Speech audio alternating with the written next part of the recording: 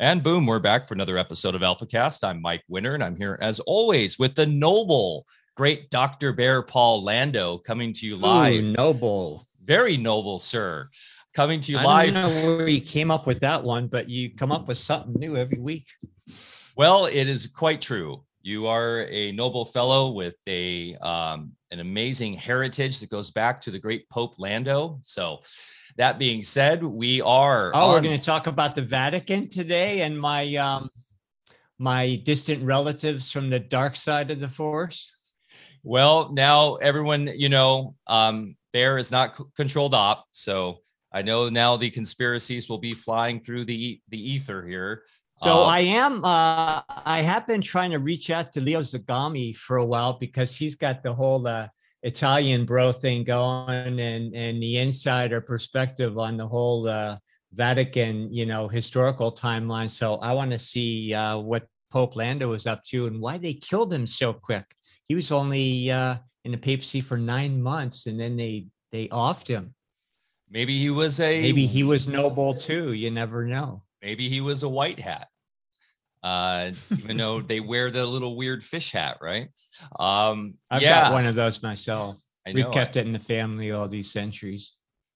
That would be really fun show, and I'm looking forward. We will get Leo on. I will reach out to him as well, and touch into that. We just actually booked Marty Leeds. He's coming back on, so we can. Oh, I saw that. Brother Marty, love Marty, and I'm glad he's coming back. Always love to talk to Marty. Yeah. Well, today we have Derek Condit on, and it's one of my favorite topics as a somewhat new beekeeper. And of course, Bear, you've been a beekeeper for decades. So this is going to be an amazing talk. I actually went out and hugged one of my beehives this morning. I'm getting into that, meditating in the morning, hugging them, loving them. And I noticed, I was talking to Derek pre-show, one of my hives isn't doing so good. We think it might be fungus or something. They were pulling out little bee bodies this morning, and they seem like they're not as active as usual. I did put a couple shungite pieces in the entryway there this morning. I was kind of lagging on that, Derek, and we'll get into all of this, but what a fitting time. Spring is here, actually a little overcast today, but it's been actually very hot of late. And we are in the song of increase, which I want to talk about a bit today too. It is probably the bees' favorite time of the year, right? As everything's flowering and they're activating and they're out there harvesting all that beautiful pollen and doing their thing. Today is going to be a very fun show. This weekend we have Music in Sky out there. It's still not too late to get a ticket. Go to musicandsky.com. And the Memorial Day weekend, I hope you guys all have a beautiful weekend. Bear and I may be hanging out Monday. Bear, you have an invite to our Memorial Day party. So you and Deb. So hopefully you guys I will be there. Awesome. Shannon said she's going to be there. Alec and Emily, all of our local peeps. The community is growing here. We are so blessed. But today I want to get right into it. Bear, I'm throwing it over to you. Anything really quick to update from the farm, and then I'm going to introduce Derek. No, I'm just stoked for this conversation. It's great to get into one, where it's things that we're actually involved with and actually make way more sense and, putting our focus on rather than all this other garbage in the world, because while everybody's distracted with BS, meanwhile, Brother Buzz out there is making things happen to maintain life on this planet. So today's a real important topic. So go for it, Mike. And awesome. Then we'll get going. Fantastic. Today, Derek Condit joins us, renowned bee expert, for a profound journey into hive consciousness to explain why bees are truly an otherworldly gift to mankind. Here at Alpha Vedic Gardens, we have enjoyed a long and rewarding experience as beekeepers. The doc and his wife, that guy, the noble Dr. Bear Lando, have co-authored articles and conducted classes on the critical role of the many varieties of pollinators in their parallel journey with mankind. Today with Derek Condit, bee intuitive and expert, we'll go deep into the hive mind to understand the mystical workings of the queen of all pollinators. Owner of Mystical Wares, energy worker, and intuitive, Derek was born in Inglewood, California, and joined the U.S. Army as an M1A1 Abrams tank crewman. Wow. After serving nearly 4 years, most of which he was stationed in Mannheim, Germany, he honorably discharged to pursue a career as a commercial deep sea diver in the Gulf of Mexico.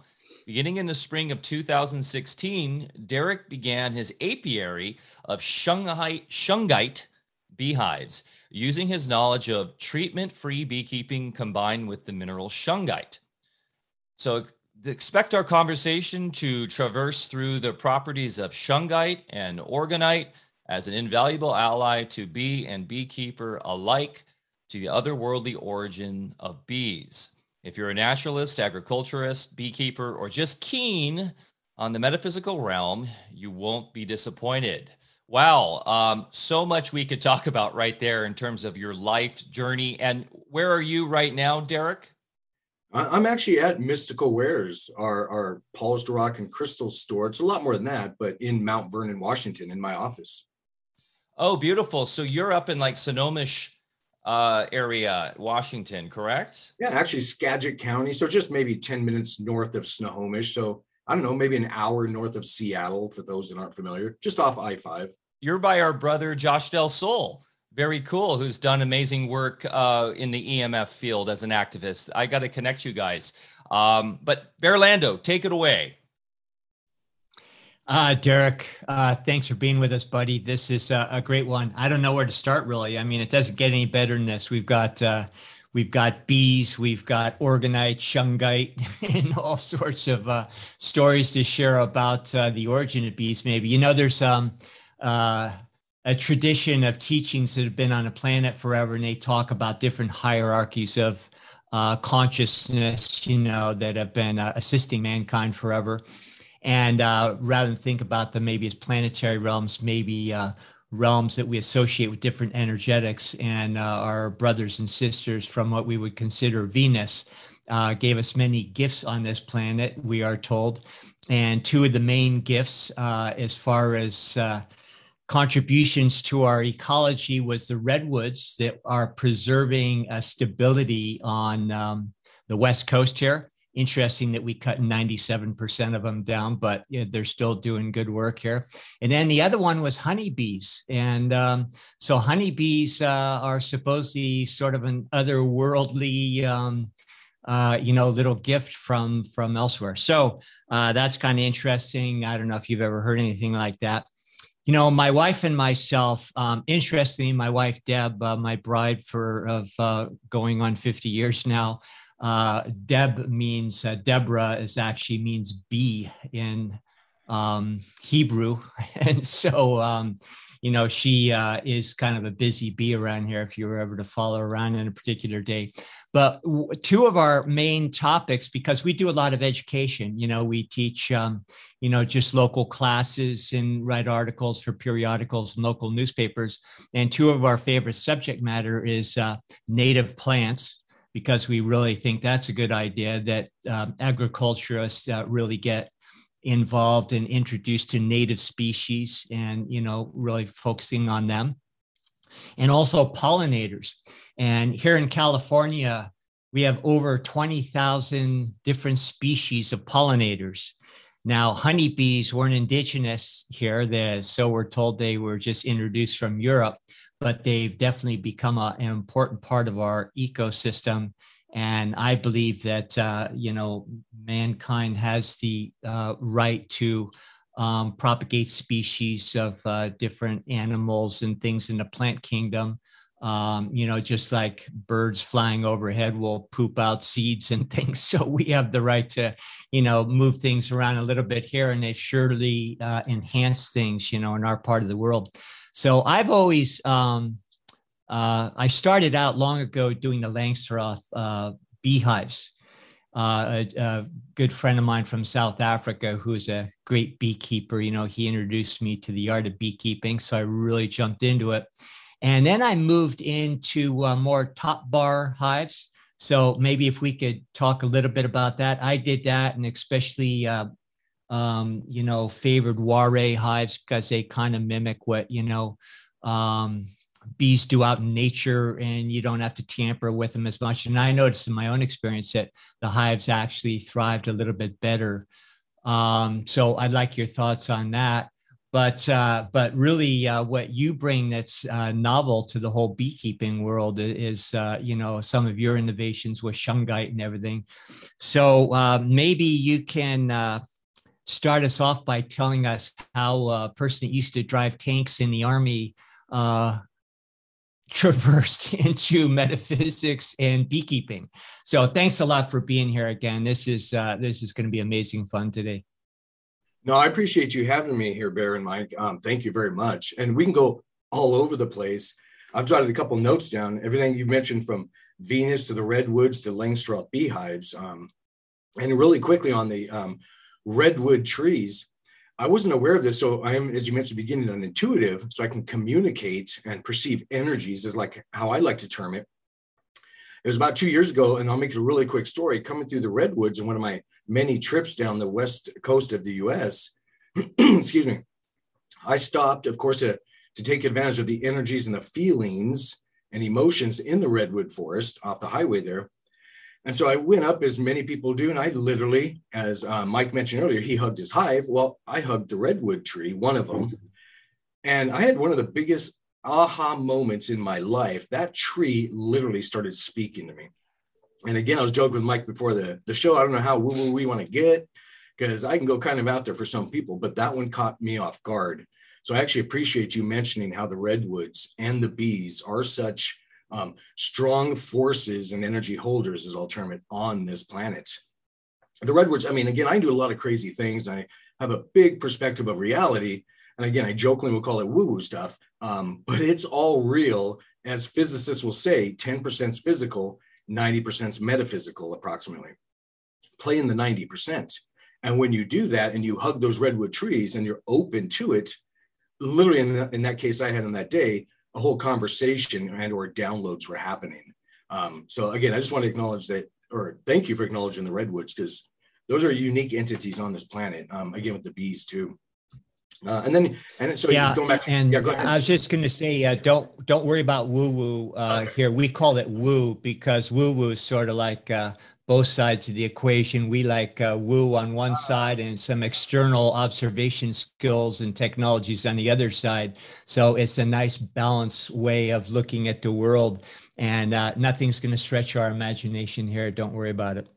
Awesome. Yeah, I won't be shy then. So you mentioned a little bit about the Army. So I've kind of been all over the place. So early on in my 20s, I did join the U.S. Army as a tanker, and they called us tankers. I was stationed in, as he said, Mannheim, Germany for years. The unusual part about that, I won't get too much into the military stories, but my command, as they would call it, they knew a little something about me. I know that because from the day one, I was let's just say treated differently. But then over the years I was there, I was taken into different locations just to perceive. And I wasn't what I guess I would jokingly call outed at the time as being, well, loosely call an intuitive or an energy worker would, I guess, fit a little bit better. But that sure wasn't lost on, again, my command. So they'd take me to some of the old Hitler hideouts and bunkers and put me in old hotels and things. So lots of stuff going on in there. And not coming at it from the 3D perspective of getting into the woo, I was just kind of experiencing living life because I didn't have the terms or knowledge or background on that. So I just thought it was normal. Because my mom was an intuitive or psychic, not one that hung a sign out her door or was taking sessions or anything, but we just didn't know the terms.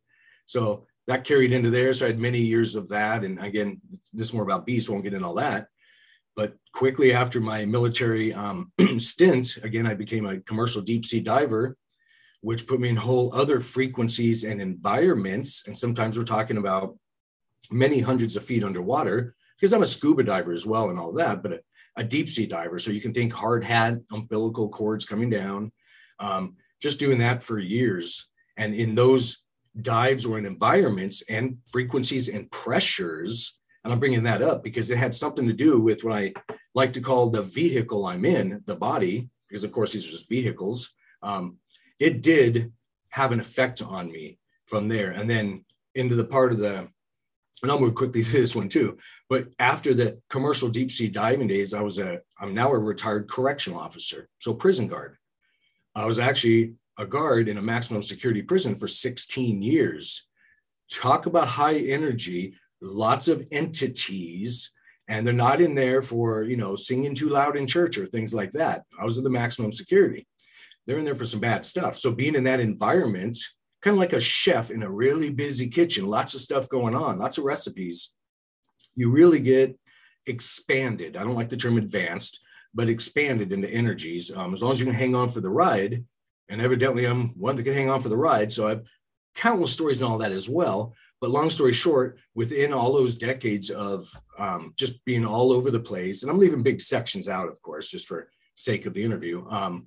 But again, being in all those different realities and environments and frequencies and entities, it really does have an effect on you to where you're more able to perceive the metaphysical. And then as I do sessions here in my office, because I do in-person and remote sessions of different types of things, well, again, it's like a chef being in the kitchen. The more you cook, the more adept you get at, the easier it goes, the more you fall in the intuition. So that's kind of again, my background in a quick little spiel. And then from there, I've always been interested in bees. Similar to you, I started with Langstroth hives as well. And I'm sure everybody listening probably knows those. Those are the square ones or rectangle ones you'll maybe see out in a field somewhere that are often white. So I've worked all the different hives, including the top bar hives. And I'm actually working on a couple of designs of custom ones myself, hollowing out logs with a hexagon design inside, because the geometry, be it called platonic solids or sacred geometry, that's not lost on me.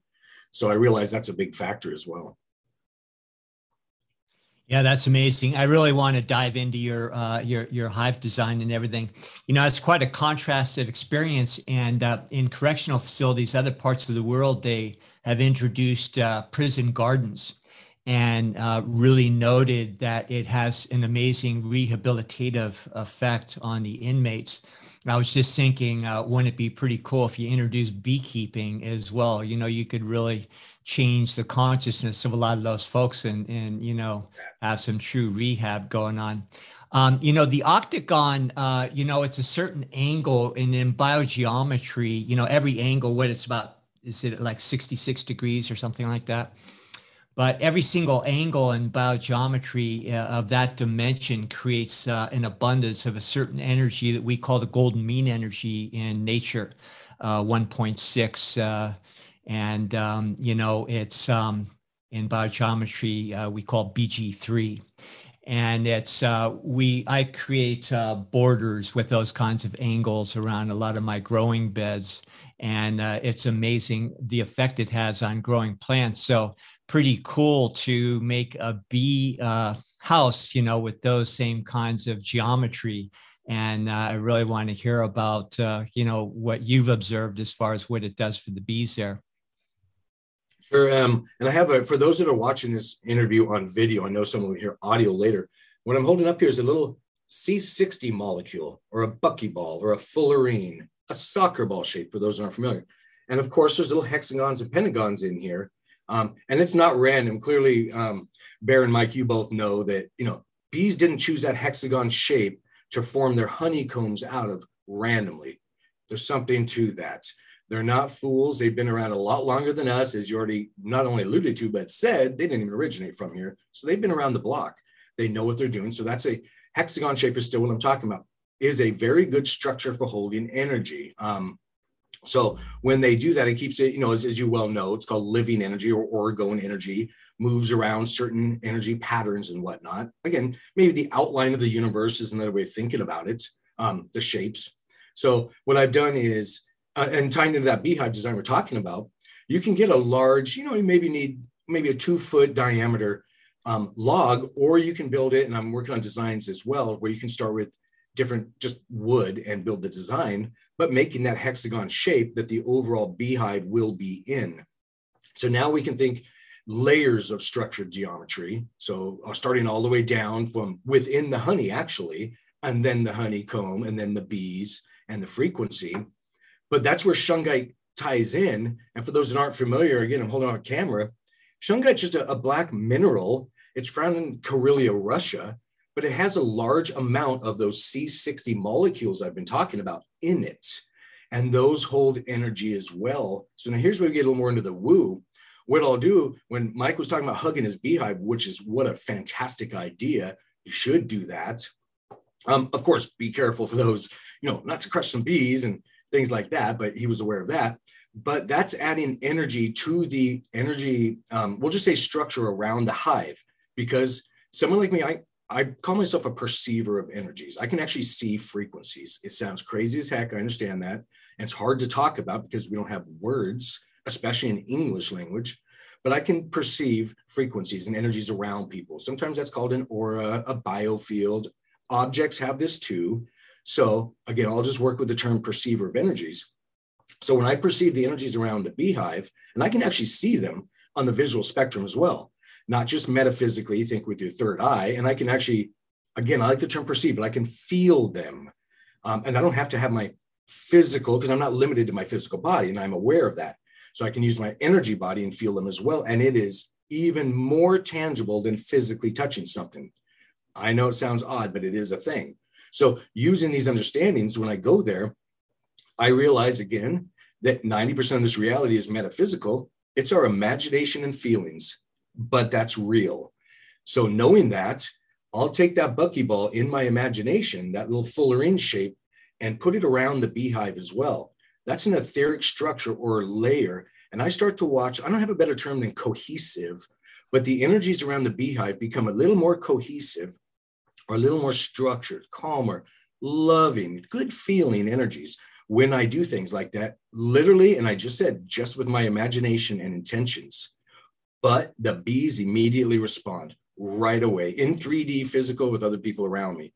That alone shows you there is a connection. Not that anybody listening to this podcast needs to know that, because I'm sure they're very aware, but tying in that metaphysical to the physical. So yes, your imagination and emotion, so get excited about it.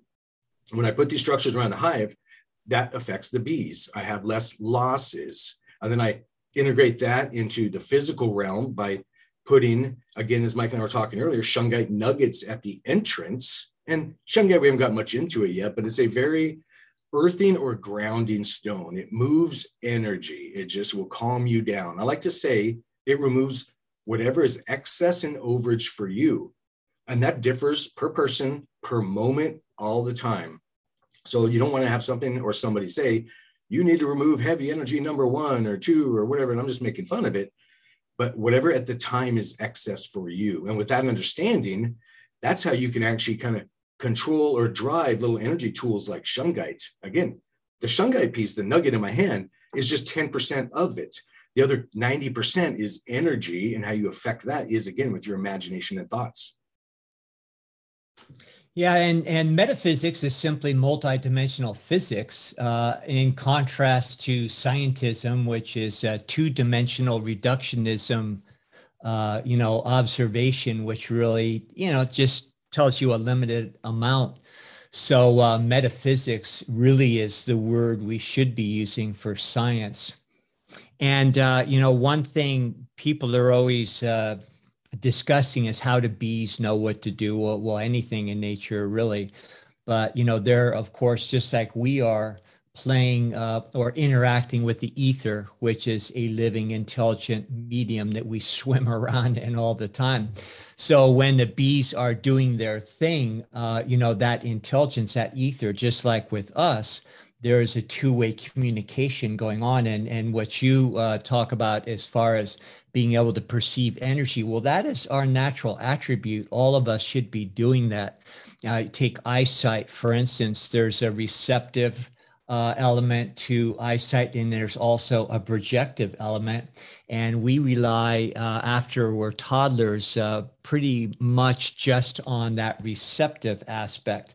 And the imagination that we all create with, that is our main creative faculty, the ability to, create thought and imagine things and then project that. That's what we do with our eyes. So when you use both of those attributes of eyesight simultaneously, then you start seeing all these things that have been right in front of us all the time. So, I believe that we're going to see a great influx of people like yourself that are regaining that normal eyesight that for whatever reason we lost. I have some good ideas why we lost it, but it's as we come around the bend, we're going to have a new appreciation for it.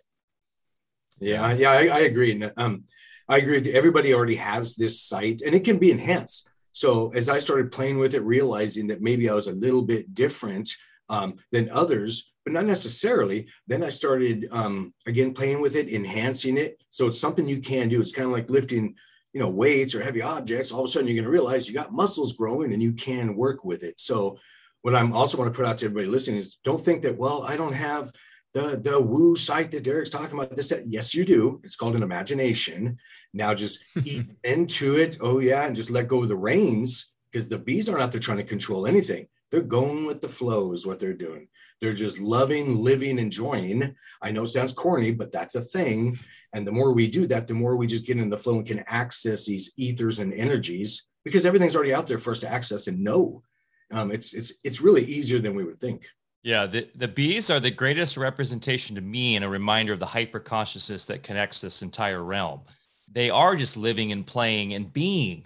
They're being, right? And we are the greatest technology. We want to always externalize even the shungite or all these, different technologies. Like as a neophyte beekeeper, I bought in and got a flow hive. I thought that was cool. And now I'm realizing the plastic and stuff in it probably isn't a great idea. And then they're doing new stuff and trying to remedy that. I think that company's waking up to that, but we can touch on what a flow hive is if you guys want. But I do find it fascinating, Derek, what you're talking about is that, as I think more and more people are waking up to this childlike ability, what all children have. Like I have two young boys that are still my youngest is still in these delta waves, like in his imagination all day long. And I remember as a kid in a dark room, seeing things come alive and start manifesting in the darkness and coming at me. And you think, is that just my imagination? Or as Bear is saying, maybe that is my sight projecting this into the ether, into the reality, these thought forms that are literally generating into the real field. And that's what it seems like to me the bees are doing daily. There is this book I brought up before the show, this fantastic book. Shout out to Yannick, our one of our Telegram admins who sent this to me. And Bear, I need to get this to you. You're supposed to read this too, by the way. Yannick asked that you read this. It's called The Song of Increase. I've mentioned this on the podcast a few times by Jacqueline Freeman. She's a holistic organic beekeeper, and she psychically talks to the bees. And what she talks about is how the bees themselves holographically project their reality to each other. So the drones, for instance, we're often told the drones are just there to mate with the queen bee, and that's their only purpose. But what she talks about is how the drones are so much more. They are ambassadors for the colony, and they are actually the only ones allowed, I guess, and tell me if I'm wrong here, Derek. They're the only ones that are allowed to go out to other hives and go into other hives. And what they do is they holographically project the history, the family line of their queen bee to these other colonies. And that's how these different colonies actually interact, and they know the heritage, they know the family line of each colony, and they're connected as a matrix, as literally a honeycomb of all the colonies across the world, thanks to these drones. And then as these drones go off and decide to find the next house for the queen, for the next queen, because there's generations of queens. The queens typically, what hives do is they swarm, and we can talk about this. As the new queen takes over, the old queen leaves. The drones have actually already gone and found the new home, and they holographically project that new home to the colony that's leaving, and they already know where they're going. So I guess when they're swarming, a lot of times they already know where they're going. They're just getting prepped to go there. So fascinating. And I only bring this up, and I'm going to ask you, Derek, are you familiar with this book? We kind of touched on it briefly before the show. And two, asking a little bit more on how that holographic kind of presentation works within the bees and how that connects to us as living consciousness.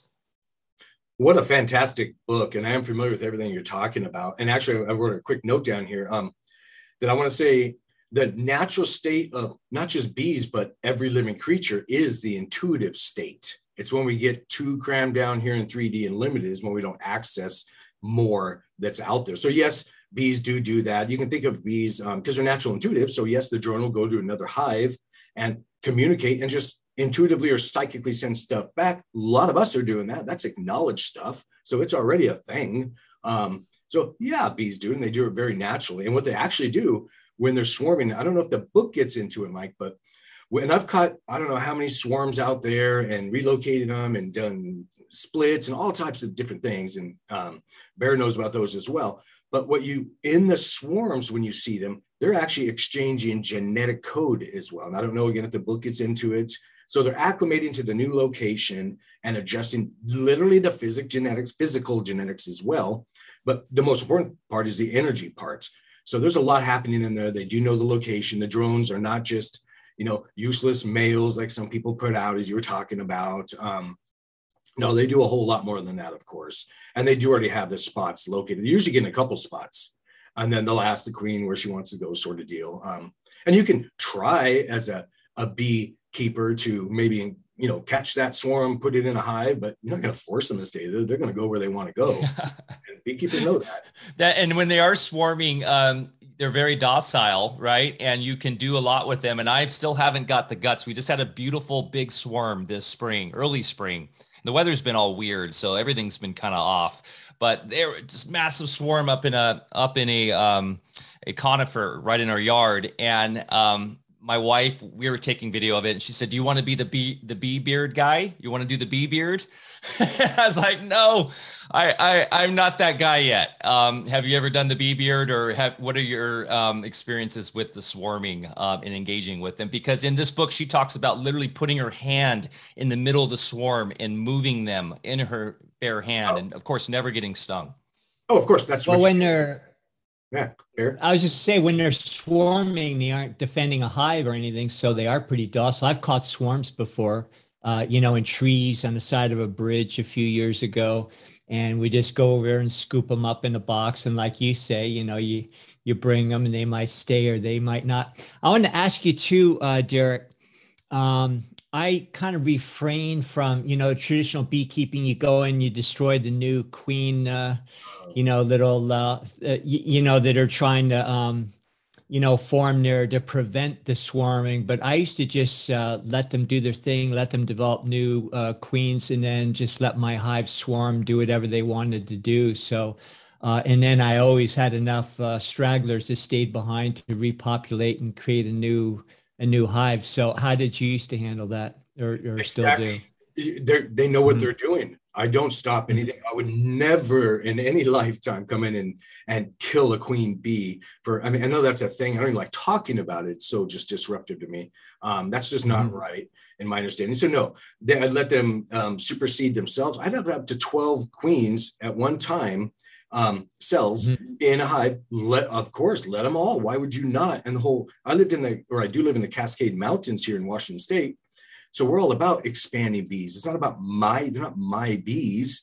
It's about expanding the energies. So we have even photos over the years of the hillsides expanding with colorage, meaning they've gotten more pollinated and stuff growing by doing that, letting the bees supersede, expand into the mountains, go into the wild. That was the whole point of it. It's not like trying to put them in a border. So I'm with you on that 100%.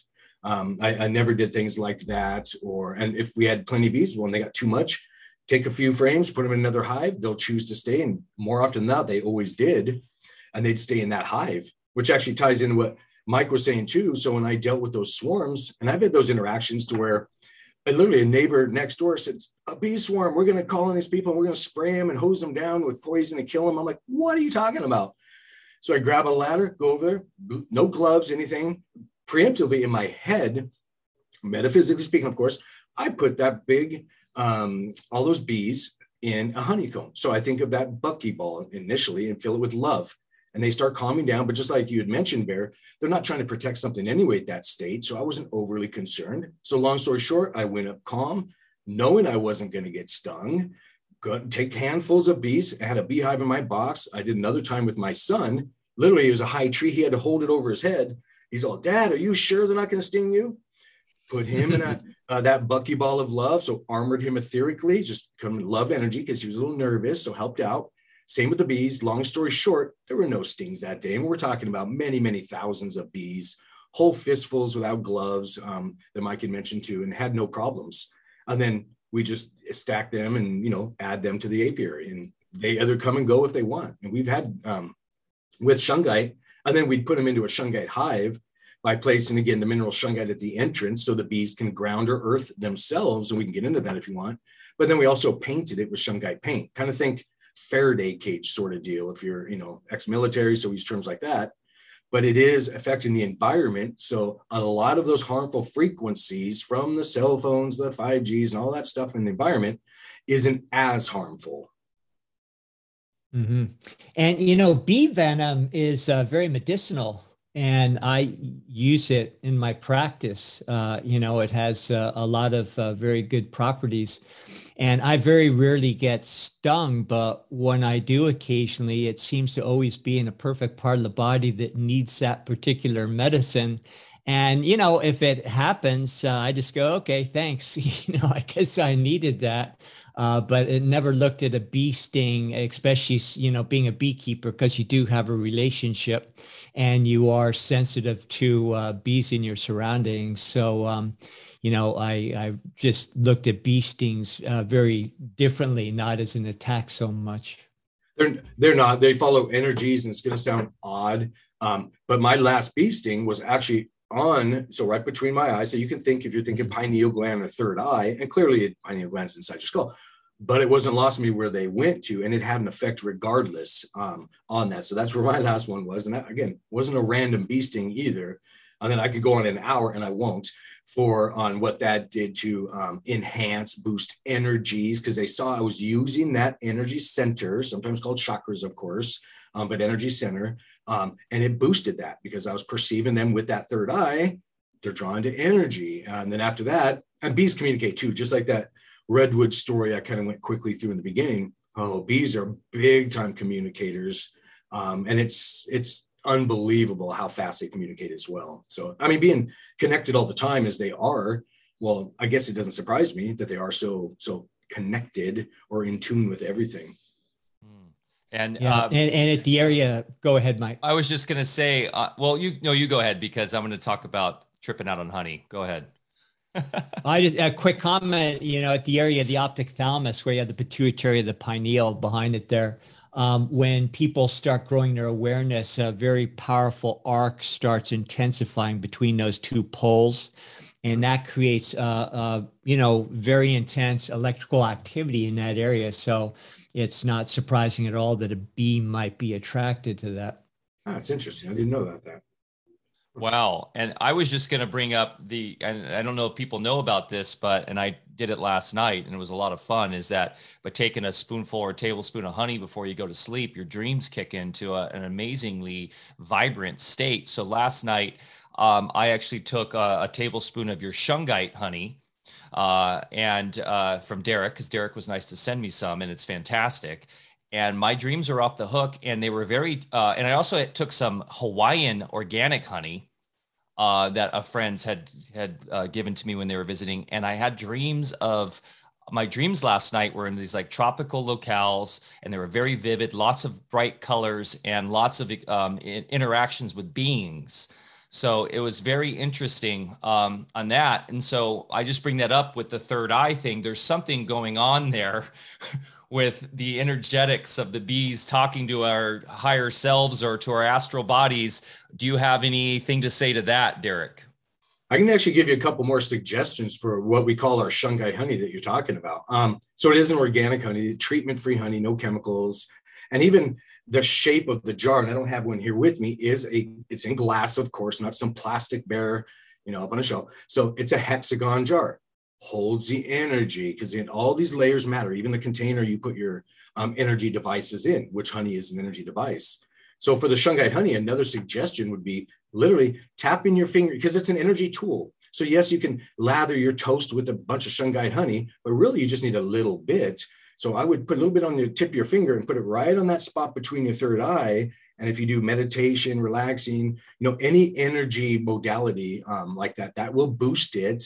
And then one more suggestion.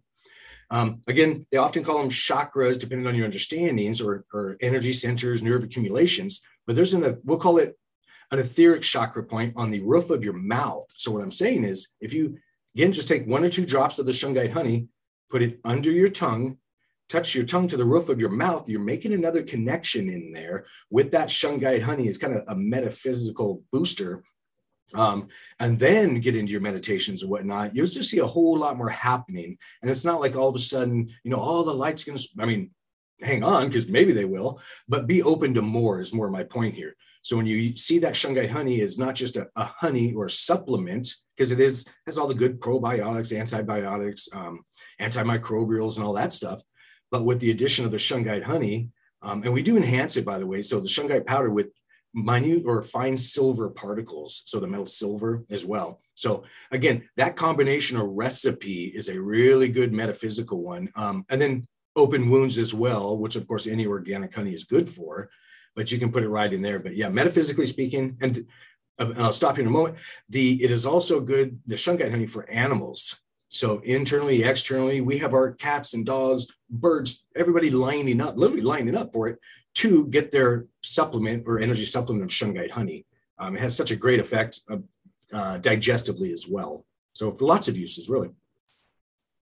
Yeah, and we can't forget that there's a whole alchemy happening between the bee kingdom and the plant kingdom. They're gathering the life force of that particular plant with the pollen. So there's another whole energetic happening there. And with the tongue, I was talking about the little arc that happens between the two poles in your higher brain centers. When you put the tongue right on the edge of the hard palate where it gets soft there, that is the direct conduit. It's just like plugging in a wall socket to access internally that arc more effectively than when you in any other way. That's why when you're running energy, doing the microcosmic orbit or something, you put your tongue up there, because then that connects all the, with the throat chakra and up the head and everything, and just lets the energy go in both ways. So yeah, amazing tip there to do that. I just did that while you were saying that, Bear. Touch my tongue, and you rang my ears. Both my ears started ringing instantly. Yeah. The whole tinnitus. Yeah. So tinnitus-like symptoms for those. So those aren't. It's not us going deaf. I mean, there's always a percentage of that. But the tinnitus-like symptoms ringing in your ears often is a whole metaphysical connection. So I'm talking ringing in my ears, and it's instantaneous. Oh yeah, and that can be tuned into what I jokingly call a metaphysical sign language. As I get more into the energies, it blows my mind almost on a daily basis how honed it can be. It's not just, as a term out there on the internet, subtle energies. If you're getting a Reiki session, oh no, it can be as succinct and distinct as physical, touching energy wise and all of that. And then what goes on when I literally have a thought or imagine somebody, I can look off to the side and I get to see the whole scenario. They'll call it remote viewing. Oh no, there's so much past what they call remote viewing out there. Just remote perceiving, I would say, because I have a two-way interaction, can communicate. So it is a thing too. And I don't know if there's terms for that.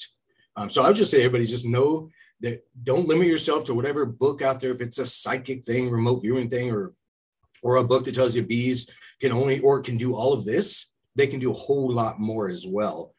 So it's been a lot of fun expanding as I've been communicating with bees and energies. It's only subtle if you're completely numb. And isn't it amazing that, we have all the faith in the world when we plug our toaster oven into a wall socket, but then here we are running around in the most sophisticated technology ever devised, with all the electronics and subplanes and everything, and we don't even know how to use it. It's just something as simple as we're discussing, like touching the tongue to the roof of your mouth in order to create a real synapse. There's nothing mysterious or woo-woo about that at all. No, not at all. Be open to that. Even here in Mystical Wares, we have some outsiders will say crazy pyramids. I built some copper pyramids over there. You can sit in them. You can feel the energy flow. There's so many ways to interact with energies, be it, again, rocks and minerals, copper pyramids, or just sitting down and chilling the heck out and then feeling it. And as you do that more and more, it's kind of like being on a bike with training wheels. Hang on, because all of a sudden you're going to look down and realize you haven't been on those training wheels for a long time. And then all of a sudden you're going to find out you've been doing a wheelie.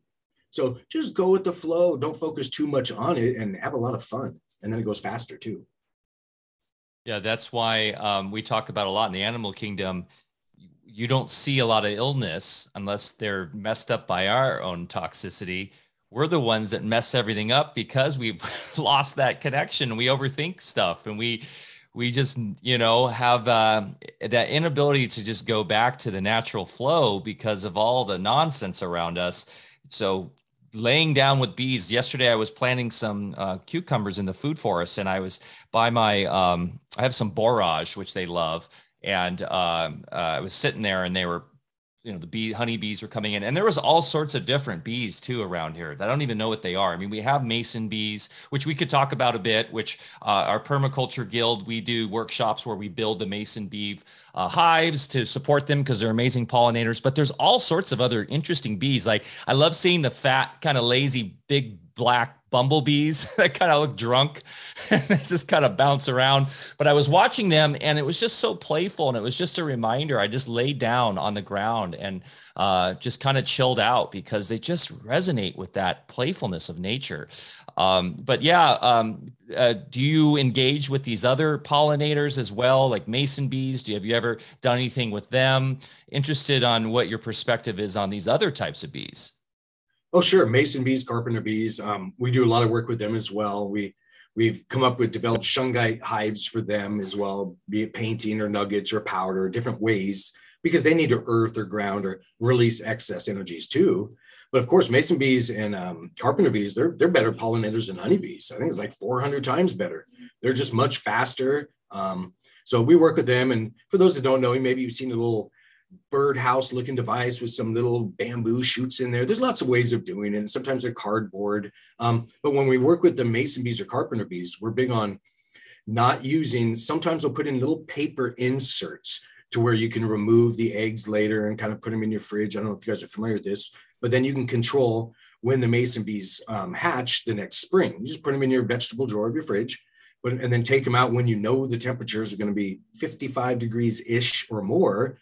And then you can then put them in the mason bee houses yourselves, and the eggs will hatch. So another add-on for that, what we do around here, we'll keep, of course, make it easy for them, have a bird/bee bath. So it's a bird bath, but for the bees with shungite nuggets in it. Because yes, bees will travel up to like 7-something miles if they need to, but why make them do that if you can put something like shungite water? And shungite water is a thing. Scientists will call it living water, M-state water, again, structured water, lots of ways of describing it. But if you, be it a bee or us, if you consume water that is structured for you molecularly, so the molecules will literally align to you as an entity. If you have it in your biofield and think about it, you can think love, you can drop shungite in it, but any of these various ways will help you have living water. So you absorb about 90%, excrete about 10% in the human case. So bees, when they're in this, what I call now a bee shungite fountain, they're getting their shungite water. So it's processed. And just like us, if we go to tap water, turn on that tap, it's probably gone through how many pipes and pumps and 45-degree turns and chemicals in it, unstructuring it. So it's a dead water, and your body sees it as such. So it's trying to get it out of you. So we're all running around dehydrated. But again, if you put shungite water in their living water for you or the bees, then you can help those bees heal themselves and better get through the harm we're putting in the environment, like the frequencies and the Roundup weed killers and all that horrible stuff that shouldn't be around. So that's why shungite's so important. It's not that it's a magical stone that does everything. Well, kind of. It helps them heal themselves is what it really does. And so can you walk us? Can I just say one thing about the shungite water, which I heard you talk about on another show, Derek, which I thought was really cool. And I always have shungite on me wearing it.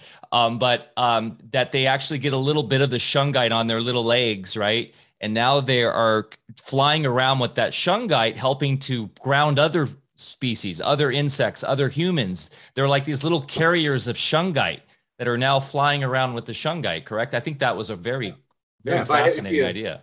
If somebody gets on, I hate to advertise Google, but if you get on Google and type in the shungite grid, you'll see what we built where people can go and put a little marker on there. It's, a couple 100,000 close to now spots where people have done that, including bees. So yes, we'll put powder out in little trays at the entrance of the hive at different times of the year, or just the nuggets. And as the bees walk over it, the powder adheres to their legs, a little negative electron charge. So long story short, you can think of it as the bees having their own little shungite pendants, much as yours, Mike, and they fly out. the shungite falls off in different spots randomly here or there. And on our website, mysticalwares.com, you'll see a shungite FAQ page where I've put the actual scientific studies, not me in my garage doing these things, trying to figure it out, but the actual studies and documents of that, where shungite has had an effect on things like glyphosate, which is Roundup weed killer, which is everywhere out there. So yeah, we have a team of little bees flying around with shungite, dropping it off here and then the other, helping the environment, grounding or earthing it. So it does a lot, and they're definitely part of that team. So I'm glad you brought that up. And then, Barry, I think you maybe had a question. Yeah, I was going to ask you if you could elaborate a little bit more on your hives and how you create a shungite hive, and Sure. and also what you make available through your website. If you sell hives or the materials, do you have plans? Yeah, I'd just like to know more about all that. Sure. No, and I'll go in reverse. We don't sell hives, and what we do, and if you're a beekeeper and you contact us again at mysticalwares.com, we actually gift you the shungite nuggets and powder for your beehives for free. You don't have to buy anything. We're about love and energy, not money. I know that sounds corny. Put enough love and energy out there, everybody benefits. So we don't charge. Yes, we will sell shungite powder and nuggets if somebody wants it for things, but you can literally contact us and we'll hook you up with that. And on the again, mysticalwares.com website, there's a shungite beehives page where I'm going to very soon put more videos, because I've been doing this since 2016 and showing the different steps on how to use it. But in essence, you can start from going to a local farm store, a co-op, they call it around here, or different places you can get a beehive. And for ease of use, the Langstroth ones are easy for the new beekeeper, but you don't have to do that. But I'm going to talk about that one.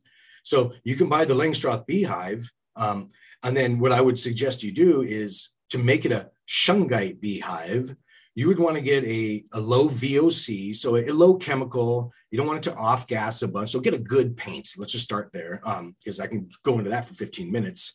And this is for the external walls of the hive only. You never paint the inside of the hive. But in that paint, you're going to want to take about 1 tablespoon, a US tablespoon approximately, of shungite powder, fine shungite powder. I'm being specific for a reason. And then blend that into a small portion of your exterior beehive paint. So you get all the clumps out, all the stuff that's sticking together. And then you'll take that and pour it into your larger, maybe gallon of paint. Blend it. So whatever color, doesn't really matter. You can choose that one. But remember, it is black powder you're putting in, so it's going to have an effect. But you can see it as a primer if you want, and then paint colors over it if somebody wants to do such. It's really about getting that shungite particle, and in this case, of course, many particles, just dispersed through the paint on the whole exterior of the hive. And again, militaries call this Faraday cages, and they'll use them for solar flares, nuclear wars, things like that. And they'll all work to different degrees. But in this case, you're not actually blocking anything. You're actually, the best word we've come up with was attenuate. You're having an effect on it. It's not that you're blocking every cell phone signal from entering that hive or anything like that. And we can talk square waves and sine waves on something called an oscilloscope that I'm trained on from my deep sea diver days. But basically, if you think square wave, think of like an edge to the invisible energy wave coming at you. So you're kind of being poked all the time. And if you take the edge off of, you have to be patient, loose with my terms here, because we don't have terms for this. At least I don't know them. But again, adding that shungite powder and nuggets, what it does is calm that energy around, so it's not such a disruptive energy. Or again, I like to try and give you the visual of a sine wave hitting that bee's energy body continually. Then the bee has to fight that off. So it kind of just helps the energies flow a little bit better is what it is. So even if you we have things like shungite stickers for your cell phone. It's not that you stick a sticker on there and all of a sudden everything's perfect. No, but it does have an effect. Again, it attenuates, takes the edge off, and it doesn't stop the cell phone signal. That's not the point, because you're not going to do that, stop these frequencies. Look around, everybody has a cell phone in their hand or Wi-Fi in their house or apartment and all of these. So we need to come in, at least for this space of reality we're in now, where we are still playing with these frequencies, excuse me, until we learn that they're not such a great idea. Well, then the shungite comes in and we can use these tools to help ourselves. So that, in essence, that's a shungite beehive. But even that, I would then put in the foliage, the grass around shungite powder, because we've done it. And again, so have scientists. And other individuals put shungite powder in their plants, their grass, their trees, whatever. We have mullein plants that this year alone grew 10 times larger than they should ever grow. And this is by a guy that genetically modifies them himself.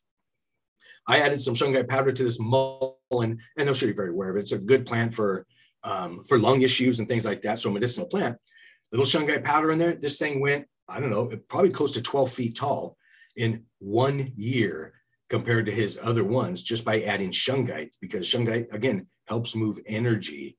So I would put that in the grass and the fields on the property as well, that the bees are, going to pollinate. Because as you mentioned, Bear, that of course they're bringing that energy from the plants in the pollen form, which is that real good stuff, back into the honey. So you, of course, don't just want pollen in the honey, you want good pollen in the honey. So then put your plants and flowers in a shungite environment as well. And then all your ingredients are now going to make that really good cake. Because I like to joke and say that's why grandma's cookies are so good.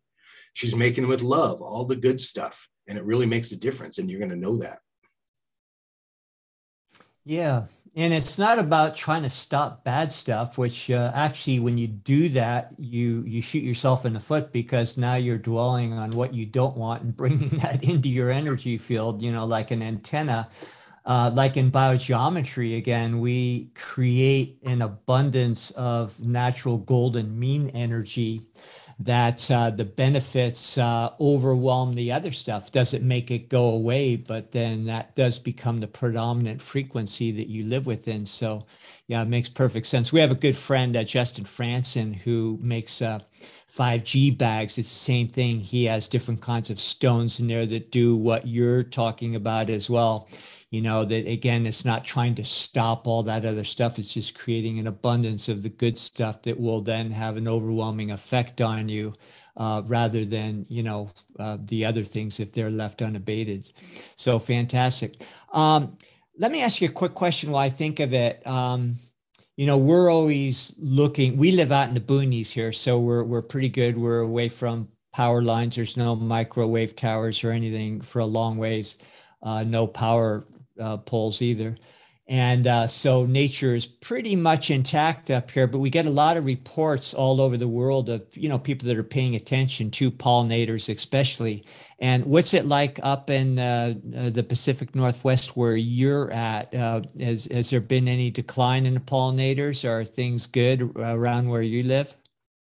There has been some decline. Some is what's, loosely called colony collapse disorder for lots of reasons. And since we started using shungite, we've had no colony collapse disorder losses. Other losses for different reasons, but not from that. But there are losses. It's not like they've gone away completely. I can guesstimate and say maybe, and I talked to lots of beekeepers around here that have huge apiaries, or maybe just one in their backyard, one hive or something. But the chemicals are a big issue mostly around here. They're fighting that, because this is big, at least in this neck of the woods, lots of farms and stuff going on.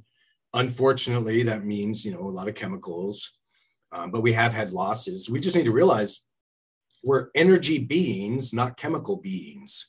So we need energy, and that's with bees too. Even on the physical body, that's just a vehicle. We're an energy being having a physical experience.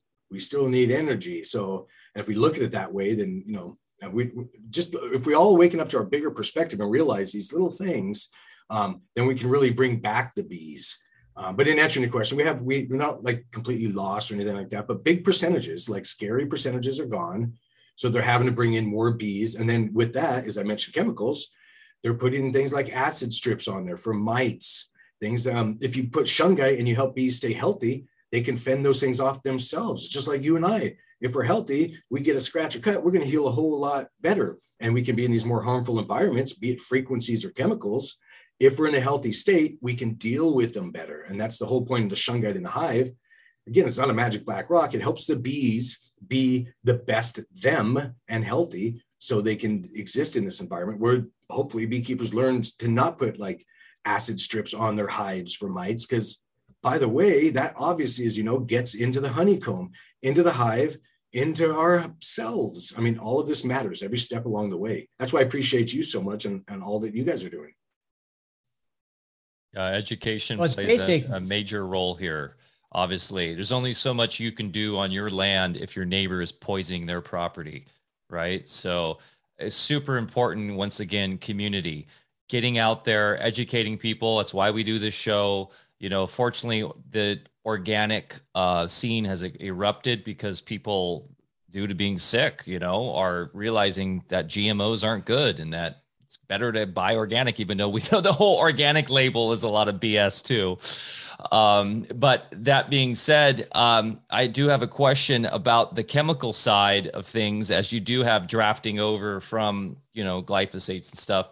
Does the shungite and stuff that does provide a protection, then you're saying, against those harmful chemicals, because you're like transmuting them, that you're saying? Oh yeah, you absolutely can. And again, that study's on our site. You can take shungite powder. I've literally given it away to organic farms, buckets of it. So 5-gallon bucket of the powder to spread in their fields to get it, you could bring it back, regenerate, because it's been spread with so many chemicals. So it does have an effect on, will literally neutralize the glyphosate, the Roundup, the other harmful toxins and chemicals in the soil or in your house plants or wherever they're at.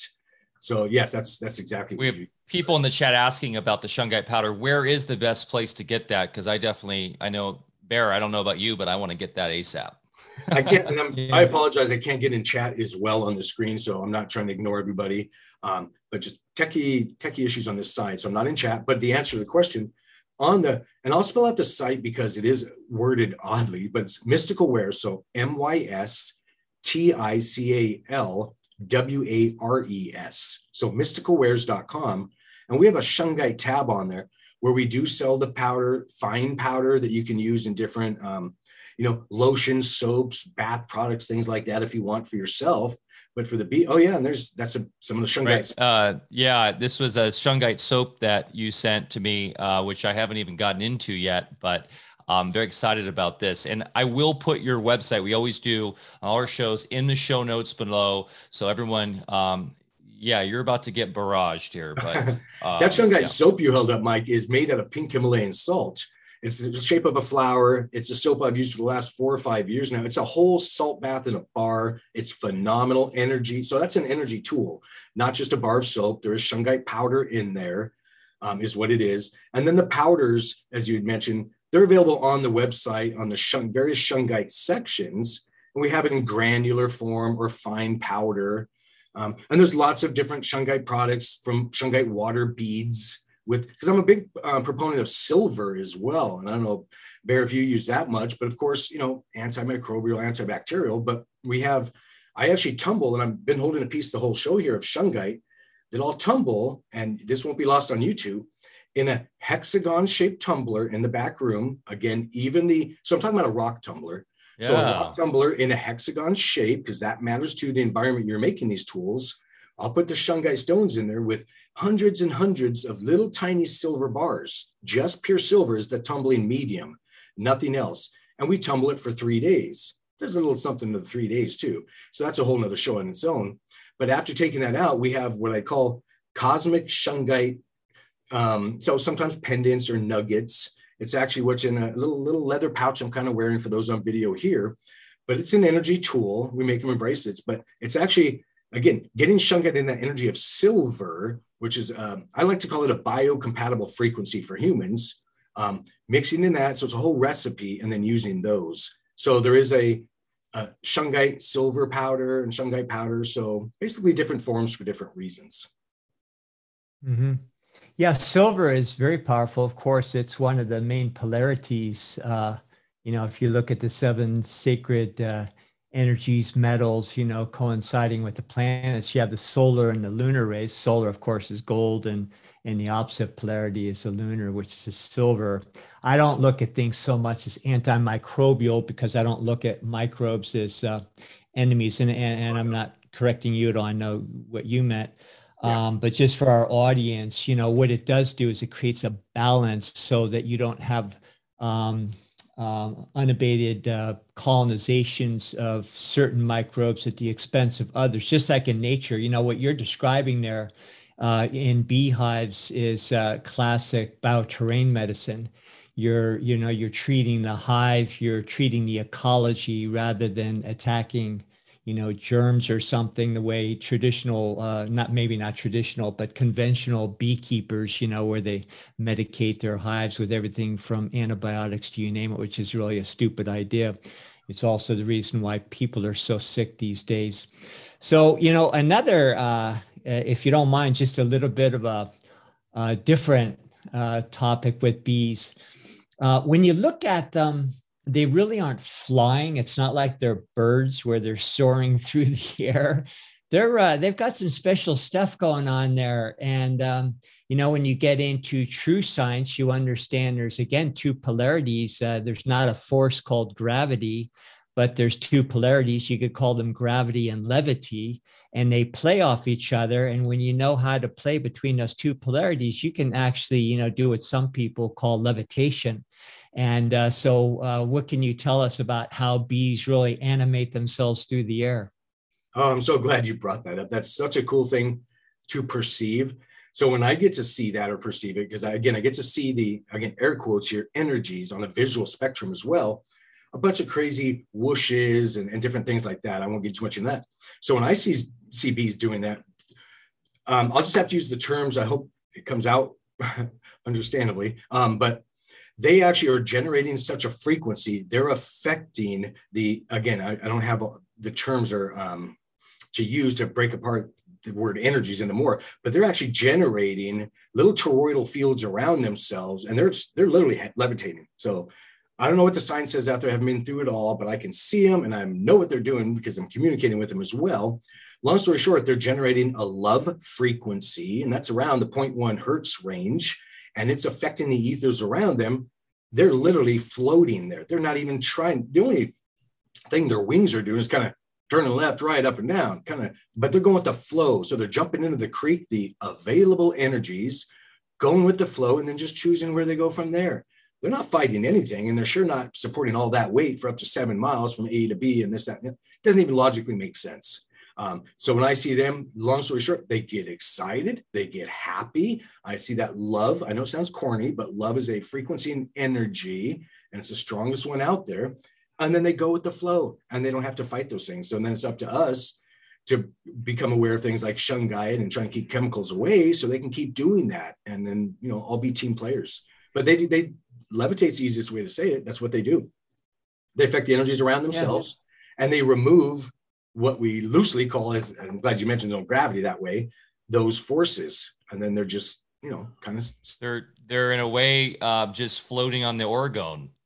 Which might be a great segue into orgone. But also, I remember when I lived in Los Angeles, I used to do beach runs in the South Bay, and I used to see all these confused bees crawling on the sand towards the ocean. And was that because of all the toxic stuff in the air, but because of the cell towers and things? Is that interfering with the resonance of the orgone, or is it the deadly, even what we call DOR, the deadly orgone radiation or whatever? What is your theory behind all the retardation of bee behavior, especially around in the cities? I saw that. So I'm from California myself. So I had, believe it or not, surf class is my freshman class in high school. So I'd go down to the beach. You were by the South Bay. You're in Inglewood. So I lived in Redondo Beach for years. So. Okay, same area. There's energies in the water. So when you get down near the water and the waves are crashing, the particles are everywhere. There's frequencies that those that believe they're in charge are pumping into the oceans. And I haven't heard people talking about this. So literally in the mist, there's more chaos and frequencies and energies. I think they're just confused when they're around. There's what's going on, because there's a lot of input. I get hit by that. I literally have to put myself etherically in that buckyball of armor. It's not a protection, because if you think you need to be protected, you're like, ooh, there's bad guys and ghosts and goblins out there that can get me. Come at it from that understanding or feeling, well, then you're actually, compromised. Come at it knowing you're armored, you're not etherically, then that holds a different feeling and your energy matters. So again, just your understandings make a big difference. So I'll add on to that. I'll put the beehives and the bees in little invisible soccer balls of love, but that will affect them as well. That is amazing. Since we're talking about, I just want to say thank you so much. I am going to be implementing that. That is so fantastic. Go ahead, Bear.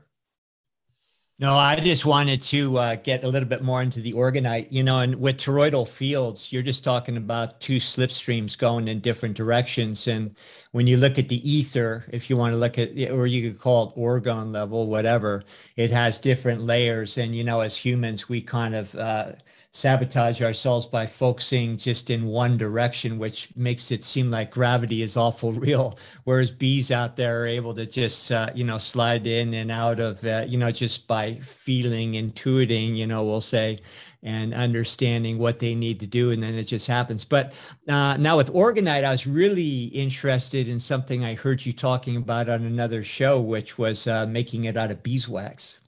Oh yeah, we do that. So here at Mystical Wares, and you can do this at home too. So that way everybody knows you don't have to come here to do it.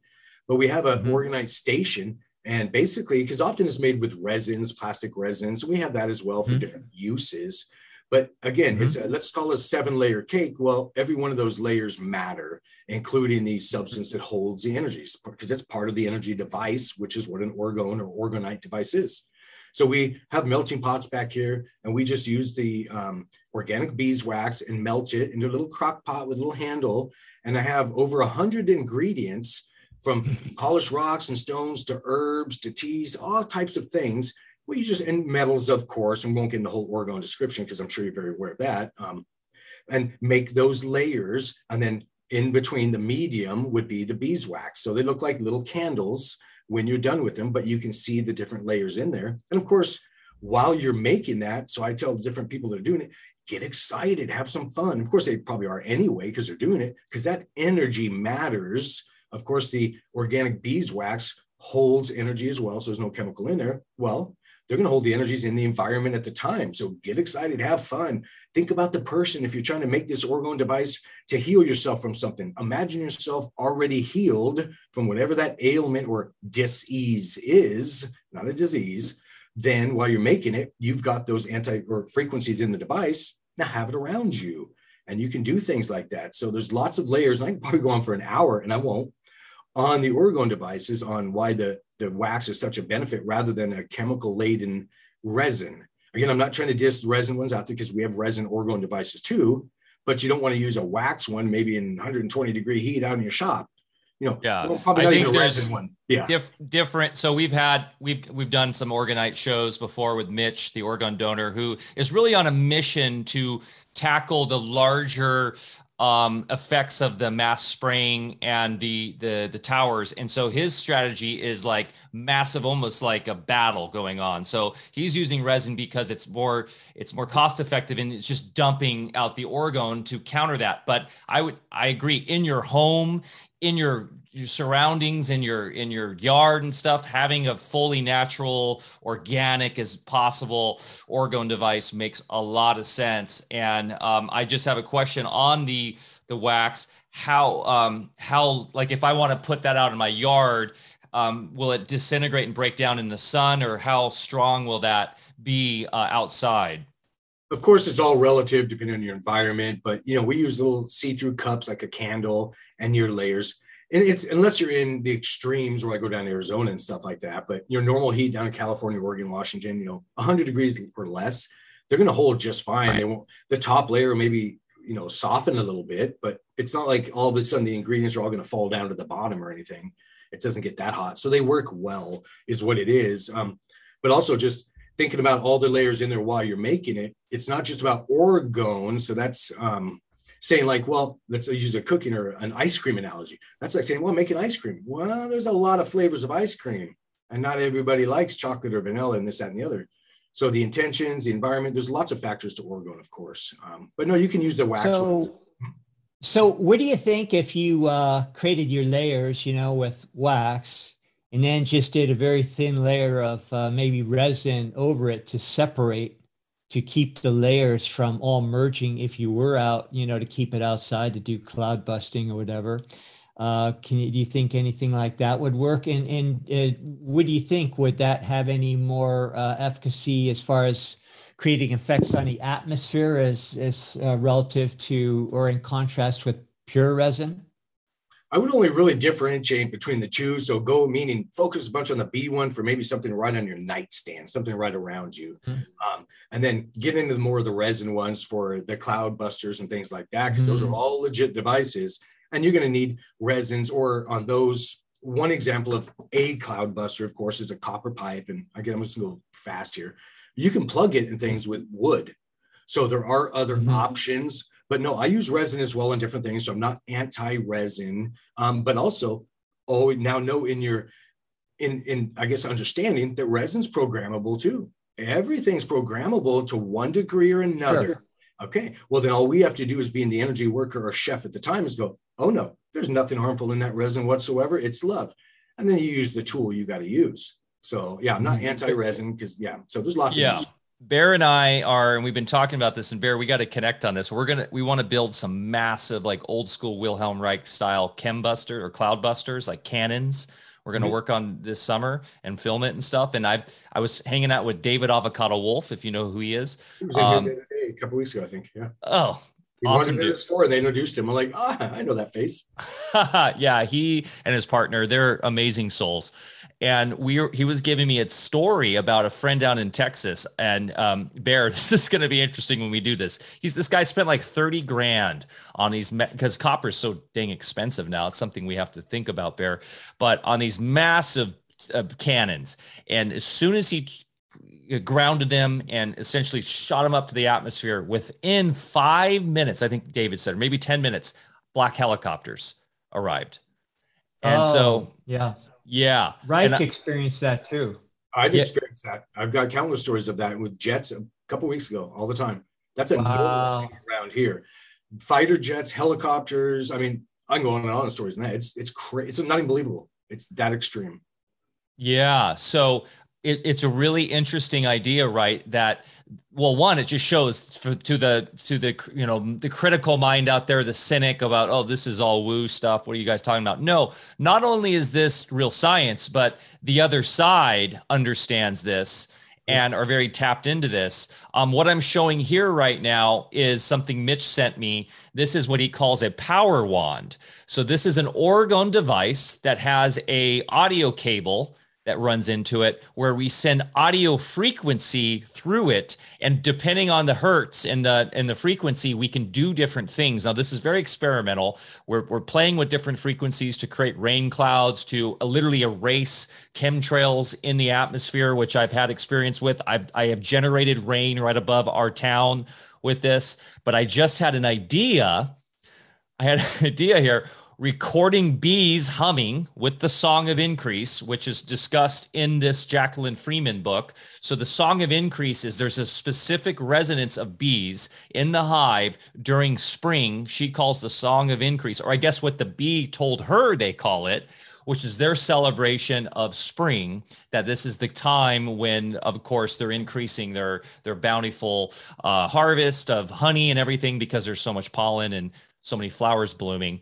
But taking that frequency of the bees and playing it through here and basically harmonizing or extending that frequency out, projecting that out through the ethers through this device. I just had this idea, and these are the kind of fun experiments that we like to do over here. And I know, Derek, you're all about this kind of stuff. So I'm just curious of any of your ideas with that concept. I've done basically exactly that. I actually worked with Dr. Valerie Solhelm as well. You don't have to play the frequency. So in one case, it's a CD-ROM, have the frequencies on there, put it under the hive, the bottom facing up, the frequencies in there. That's a thing too. On the orgone devices, I've made them with small. You don't have to have, some people think the longer the copper, the better. Not necessarily. It's not always the bigger the cake, the better. But lots of factors in that one. So I've made the copper orgone devices embedded in shungite resin on the bottom, and put them under hives, on top of hives, and all sorts of things, and broadcast frequencies through there. Long story short, they work as an amplifier of your intentions within the orgone field. So not just the device you held up there, Mike. Yeah, you can plug it in and play some audio sounds or frequencies, and yeah, it'll play those. But the bigger thing is what you're feeling and your intentions at the time. That's the 90%. So all these widgets and trinkets we plug in and stuff, all good, all usable. That's 10%. Now get excited about it, which is your intention was projecting the energies and cloud busting. So that's what was doing it, you, not the tool. Yeah. And you having that understanding makes it even stronger. That's a thing too. So yes, I've done lots of orgone devices. Yeah, you're bringing it back to our original talk. We're the greatest technology. And lately, I've been on my runs up the mountain. When I've been getting to the top, I've been doing some heart meditation, and I've been focusing on the wind. And it sounds weird, but I've been able to increase the wind and the overall magnitude of the energies in the forest around me through my heart intention. It's really a feeling, a motive feeling. The more I can tap into my heart and feel it, not mentally meditate, but feel it, then the winds start to pick up. And I sometimes think maybe it's just in my mind, but I swear to God, that's happening. It is in your mind. And by the way, you're affecting, again, what we're calling ether, orgone, or energy around it. So if you go out there in the mountains and let's say you want to levitate something, let's start with a leaf, something light. Not that we're talking physical here. Don't affect the leaf, affect the energy around it, like the bees are doing. They're not doing that. They're affecting the orgone energies, loosening, again, what we call, what Bear was saying, gravity. They're affecting the energies around. So that's how we actually do it, is we're getting into the 90%. We're all taught to focus down here as humans, play with the widgets, the trinkets, get in the physical things. No, get in the 90%, imagination and emotions, and then you'll get stuff done. I've climbed up on mountains, like you're saying, Mike, seeing the chemtrails come down, and by the way, and I literally climb to the top of these Cascade Mountains and do it. Oh. They'll come down straight. I don't know where the heck they're coming from, these planes, and then do like a 45-degree turn. And then all of a sudden the chemtrails come on, and you can have an effect on those, which is why I was there. Behind it, here's more behind the scenes. All of a sudden I saw another small craft many, many times come in just above what we can call a chemtrail or contrail, above it, and spray a dark trail. And I started having an effect on those. So whoa, if you're down on the level on the ground, you would see, oh, chemtrail, and the lines on this, that, and the other. And you get high enough up, and you don't have to have sight, like I'm saying, because I see more when I turn that on as well. There's no really turning it off for me now, my etheric sight. But even on the physical, I see a whole nother craft come in and spray a dark trail just above the white ones. So all kinds of crazy things. I'm only mentioning that because I've gone up there with orgone devices to have an effect on those as well. And you can. Shout out to Bear, because I remember like when we first moved here 6, 7, 8 years ago, Bear, 6 years ago, we were having a lot of chemtrails, and I was talking to you, Bear, about we need to be able to fly up there in suits. And I was thinking, once again, physically, externally, and you're like, no, you just have to know how to go inside. And if we can just wake up to our own powers, we can literally just counter them with our own etheric body power.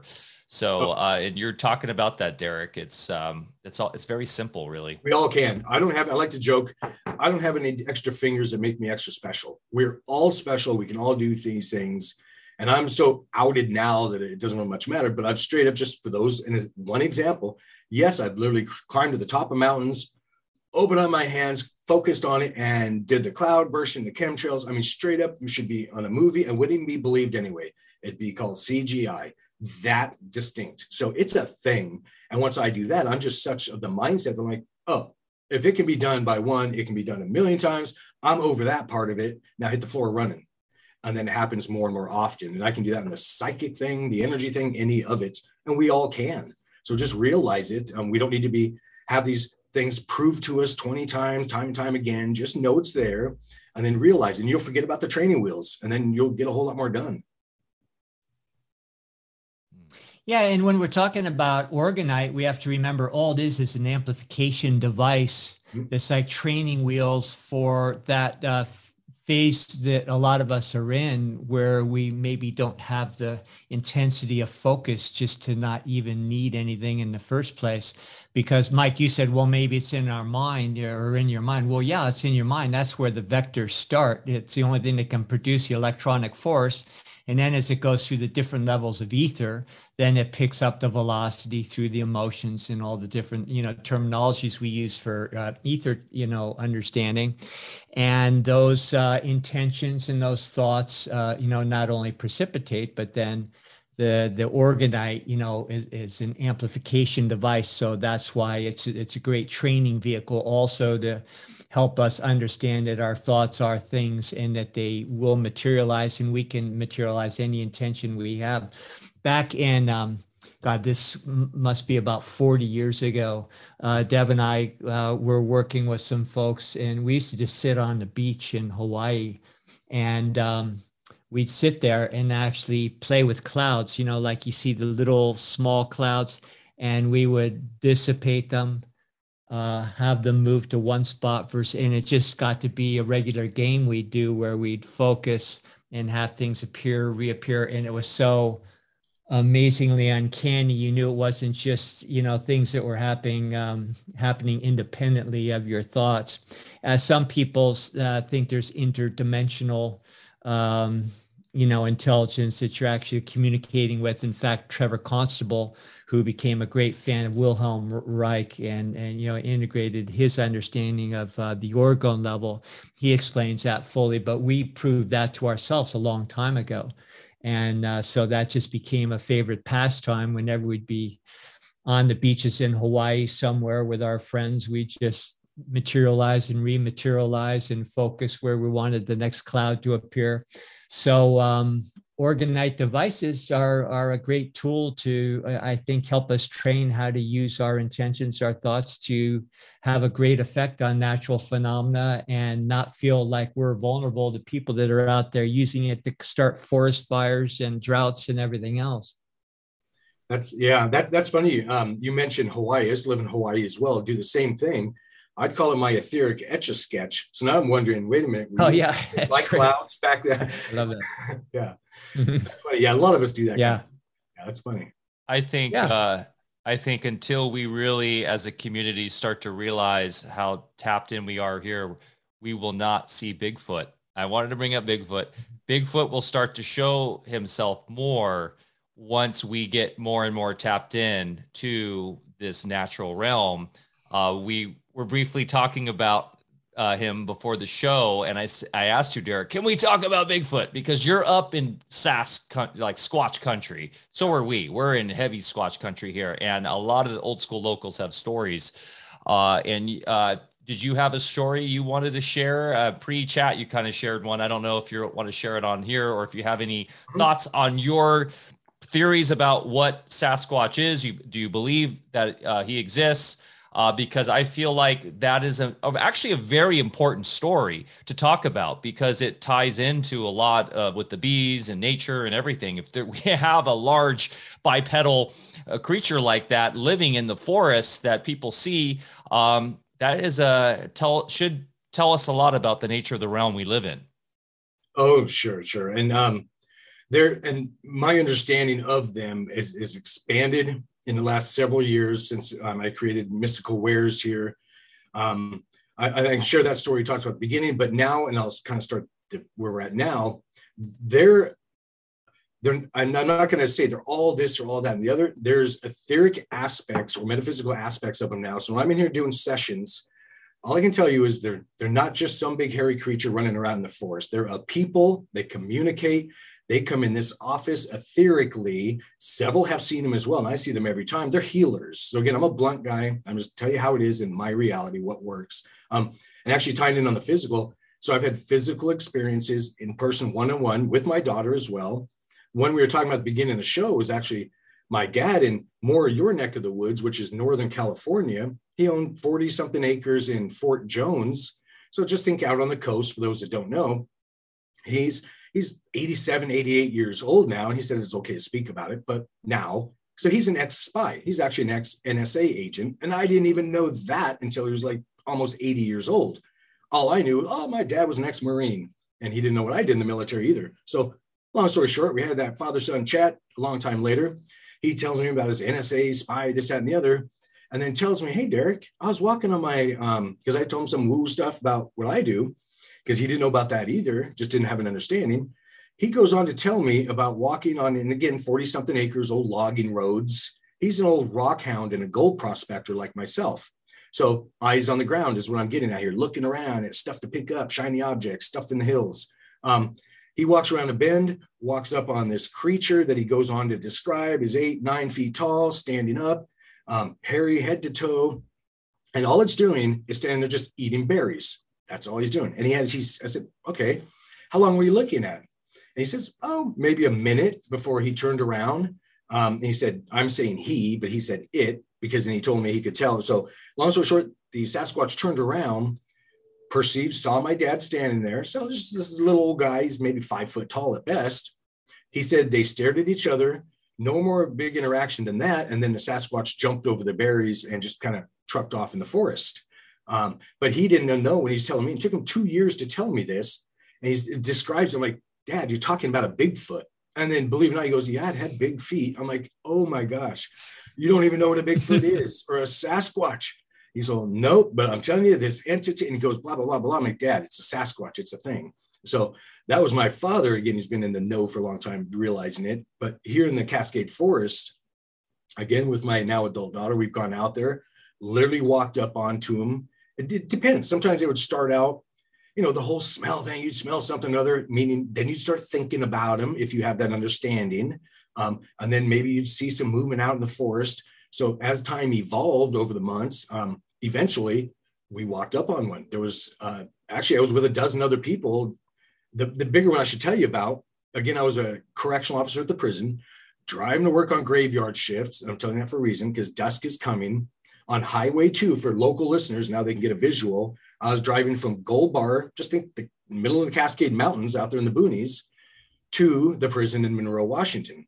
So on that Highway 2, there's just peppered with fields all over. And I was driving, it was maybe 8 at night or so. And all of a sudden in front of me, I see a Sasquatch just literally running across the highway. And there's a little mini church out there that's like 8 feet tall. A little mini one, maybe 2 people can fit in. I don't know what it's all about, but it's on the side of the road.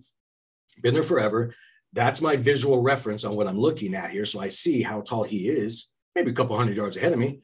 No big exciting story to tell you other than he's trucking across the highway, leaps over this little church and fence and goes through the field into the mountains. Because I don't know, again, a few hundred yards away is literally the Cascade Forest. I'm driving thinking, oh, I just saw a metaphysical Sasquatch, thinking he was in etheric form. Oh no. I look at my rear view mirror and there's cars all pulling over doing this. I'm like, oh, that guy was actually, because it's hard for me to tell sometimes what's physical or metaphysical. I'll just put it that way. So I assumed I was just seeing him metaphysically. But when I saw all these other cars pulling over and people trying to get snapshots and all that, it was pretty obvious he was physical. So lots of interactions, even with small guys that I know for visual. Younger ones, I was out there with my daughter. We came up on a couple of those. Here's an add-on, really going to be out there. I don't know everything by any means, and I'm glad I don't, but they were physical and then etheric. So they went invisible. Don't know how they're doing that. We can use terms like phasing out or something. I could still see them, but my daughter couldn't. So I could see them kind of hazy. And they would start grabbing branches, messing with her kind of thing. And I'd watch them walk over. I wish she was here to say, I'd say, oh, they're going over there. So all of a sudden she'd see the one branch just kind of shake down kind of thing. And she'd get her 3D acknowledgements on that. And again, I don't know why I'll just use the term phased out. Maybe Bear has more understanding on that. But some of them can do that. And I'll also say not all of them can. So that's not a thing either. So I think they're similar to us. Different races. Yeah, they might be. I don't know if I want to say races, people, understandings, because technically every human is intuitive or psychic. Now, whether they realize it, that's up to them. Maybe it's the same crossover. I don't know, but I've seen it all across the spectrum and several more stories. But no, it is a fact. They are a physical being that can also be kind of sound like us, doesn't it? Physical and metaphysical. So I loosely call them cousins. They communicate when they literally speak to me. It's not in some weird guttural sounds. It's what we'd call downloads, instant understanding. So I'm kind of pointing here in my office with the couch over there where clients sit. And I don't plan it, hit a Sasquatch button and some Sasquatch jumps into the room during a session. I'm just doing the reading or session, be it a healing or the psychic thing, or medical intuitive. And if I do the medical, because I'm a medical intuitive, I know it's weird, but I can see into your body somehow and see stuff. When I do that aspect of what I do, the Sasquatch people come in. So I kind of call them healers. And they're very loving entities. So I'd say they're a people, not an animal, if that makes sense. That's what I say too. Yeah. And Mike and I have up here. Mike and I get a lot of Squatch stories all the time. I had a guy out at my property a couple months back. He's Native American. Native Americans around the area here, they all have, a strong belief, and it's just part of their tradition. They just know it's a reality. But this guy was out here doing some stuff on our land, and he used to work for the Forestry Service, and he had a close encounter and had a good communication with it, and just let whatever it was know that he would not divulge its whereabouts. And so he had a little bit of an ongoing interaction with it for a while he was working way out in the backcountry. So yeah, it's not anything unusual around here. It really isn't. It's the same here too. The local so the local so the Native Americans, the police, they have their police force here. There's a couple of them coming here, friends of mine. They had some outing, long story short, a picnic. There was at least 50 people there. 3 Sasquatch walked right through there. They're on the outer skirts of their picnic area, walking. So they don't believe anything. They know it, just like I do. I used to believe it, go through all the stories, watch TV shows decades ago before I had any interactions. That's all gone. That all bores me now because it's a thing. It's real. And literally, the more you know that and go at it when you walk out there without negative intentions, you're going to have interactions and they're going to continue. It's almost on a daily basis here. In fact, an hour before the show this morning, I was talking to a coworker of mine. We're putting on a Sasquatch and Entities class next week here again, to where we're going to do that and communicate with them and expand everybody's understanding. Now they're around, and by the way, they're not just in the Northwest. I've seen them in Arizona, in the middle of the desert where there are no trees. So figure that one out. And I don't know if they're bilocating, teleporting, or what the heck's going on, but they're out there as well. So, I think they're everywhere worldwide, and I think they're showing themselves more and more. I think this is culminating into a great disclosure from them. I think they've been around for millions of years. We've probably hunted them in the past. And you always hear this story of they have like a sad eye, kind of a sad face sometimes when they do allow themselves to be seen. I think they have sorrow for who we are and how we've been disconnected. And I believe those shows you talk about, they're never going to catch them on a camera because, one, they don't get it. They're normie, total materialists. They're going out with all this digital technology too that resonates in the forest. The Sasquatch can know they're there, immediately when they come in the forest. I just lost my camera. And that being said, the original film that's super famous, from the 1940s, that was shot on 16 millimeter film. So that was organic. That was analog, right? So that I believe is why they caught him. So anyways, I believe them. I've had some experience, but I haven't seen one yet, and I know I will soon. Yep, no, they're natural people. They're all over the place, and more stories. We have a museum here as well. And the bigger thing is when I start communicating with them etherically or telepathically, that they're like really strong. So they've definitely been around here. Now, I've probably already been off the deep end of the pool anyway in this show, so that's okay. You said not to be shy. I've literally seen them on craft as well. So when I remote perceive, so let's say I have a session in here, a client saying, I feel like I've been abducted by this, that, or the other. Let's loosely call them aliens or ETs. If I look, and I've seen those craft too, so I get to see them. They're not, they're physical. So we'll just talk about the UFO ET craft, and I'm bringing them into the Sasquatch thing for a reason. They're literally there. And when I remote perceive, and the military's taught this, they'll call it astral projection, remote viewing. There's a difference though. I actually get seen on the craft. So let's say I'm looking in this spaceship. We'll loosely call it remote viewing for a person to see what was going on. Why was this happening? Everybody on that ship, all the little entities running around, there's different ones, different times, depending on the situation. They don't see me usually. I'm like invisible. The Sasquatch entities, sometimes they're on there. Yep. A big furry Sasquatch literally on a ship. Sounds crazy as heck. I get it. But sometimes they're on there, and they're the psychic ones or etheric ones because they pick up on me. Basically, they'll perceive me. I'm like, whoa, wait a minute. That one just saw me. What's going on? And then it's a whole nother situation. Never a bad thing, but that's a thing as well. Literally talking about it when I was, for those who aren't video, I glanced off my screen. Both my ears just lit up ringing because I am already tuning into them. And again, tinnitus like symptoms, you'd call it as, but on the money, on the cue, exactly when I think about things. So literally, I don't know, we don't have terms, but you can turn on your imagination such. So I get to glance here off my screen and I have a hazy, I don't know, movie or video playing, but it's not a movie. It's actual remote perception, if that's a term. I don't know. But so that's happened as well. So yeah, they're a lot more than us. I'd say we're the ones that, let's go Sesame Street. One of these things are not like the other. We're the ones that aren't from here and didn't start here, kind of thing. So there's a lot of stories. Yeah. Mm-hmm. Yeah, absolutely. And I think Mike has gone interdimensional on us now. Mike, are you still there? I'm here, but the gremlins have come and are eating on my cables right now. So my video's gone, but go ahead. Maybe you've just disappeared from our realm here. You phased out. So fantastic conversation. How about anything else we can round out the bee discussion with here?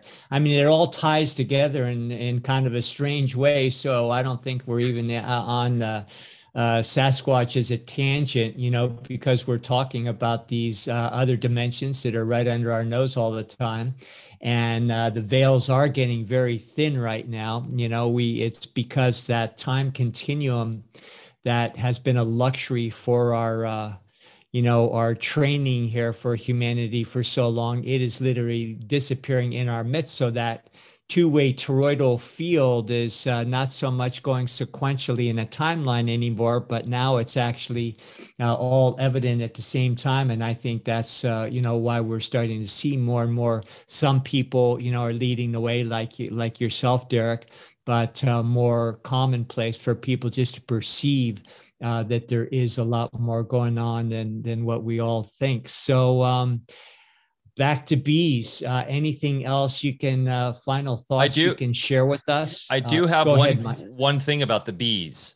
Allergic reaction, right? So we talked about about how bee stings are holistically beneficial. There's bee sting therapy.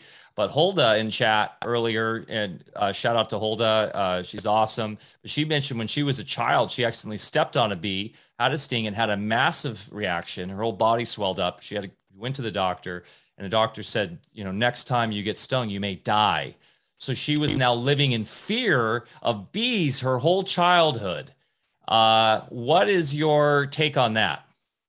Yeah, that definitely, of course, has an effect, knowing that. So, physically, what I would do is probably, and I'm not a doctor or anything, but I mean, so I would ingest, bee products as a thing for that. So get those frequencies or energies in you, be it honey, propolis, there's different ways of doing that. But definitely not living in fear of it. And I can't get into the physical biome aspects of maybe that vehicle, I'm talking about a body, maybe doesn't, use that energy such. So there's always lots of ways that could be an issue, but living in fear, no, definitely don't. So if I was that person told by a doctor that you're going to die if you get stung again, well, I wouldn't believe it for one thing, but then I would still walk around in, an invisible buckyball filled with love, see that as your armor every day. And by the way, I would redo that. Think of it as like an etheric hygiene. You take a bath or shower every day for your physical body for the stuff that gets on it. Well, we're mostly energy, but we're not taught about etheric or metaphysical hygiene. And that's where you can, again, imagine yourself walking around in these little, buckyball or Fuller-ring containers filled with love. And that will keep those energies off of you. So if she had done that and got stung, she'd have already been in those frequency love energies. And I don't think it would have affected her as much, sort of thing. And that aspect. And then, Barry, you're talking about bringing it back, and we are back into the bees, but bees, something any of us can do, because it's not, maybe easy or logical or doable to have a big beehive, even if you have an apartment or whatever the deal is. And maybe you just don't want to be around, you're worried about getting stung. Well, then get mason bees or carpenter bees. They don't sting.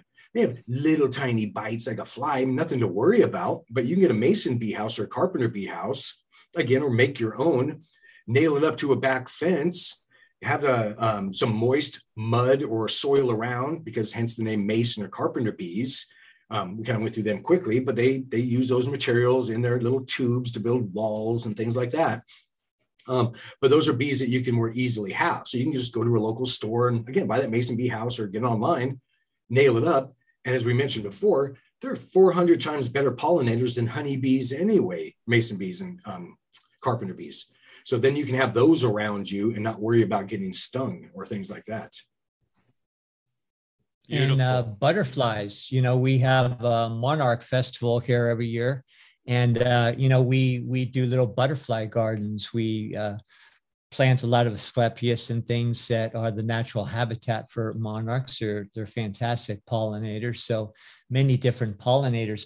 Just a quick comment about bee sting. All it is a reaction, and energy always creates form.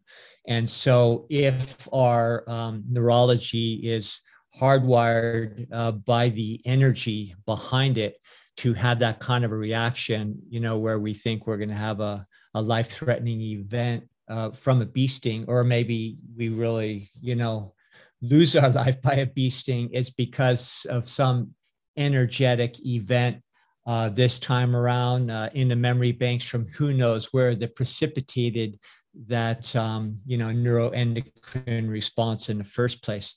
So it's never our body, our physiology, our chemistry that is at fault. It's always something that is making us all every single moment react to things in different ways.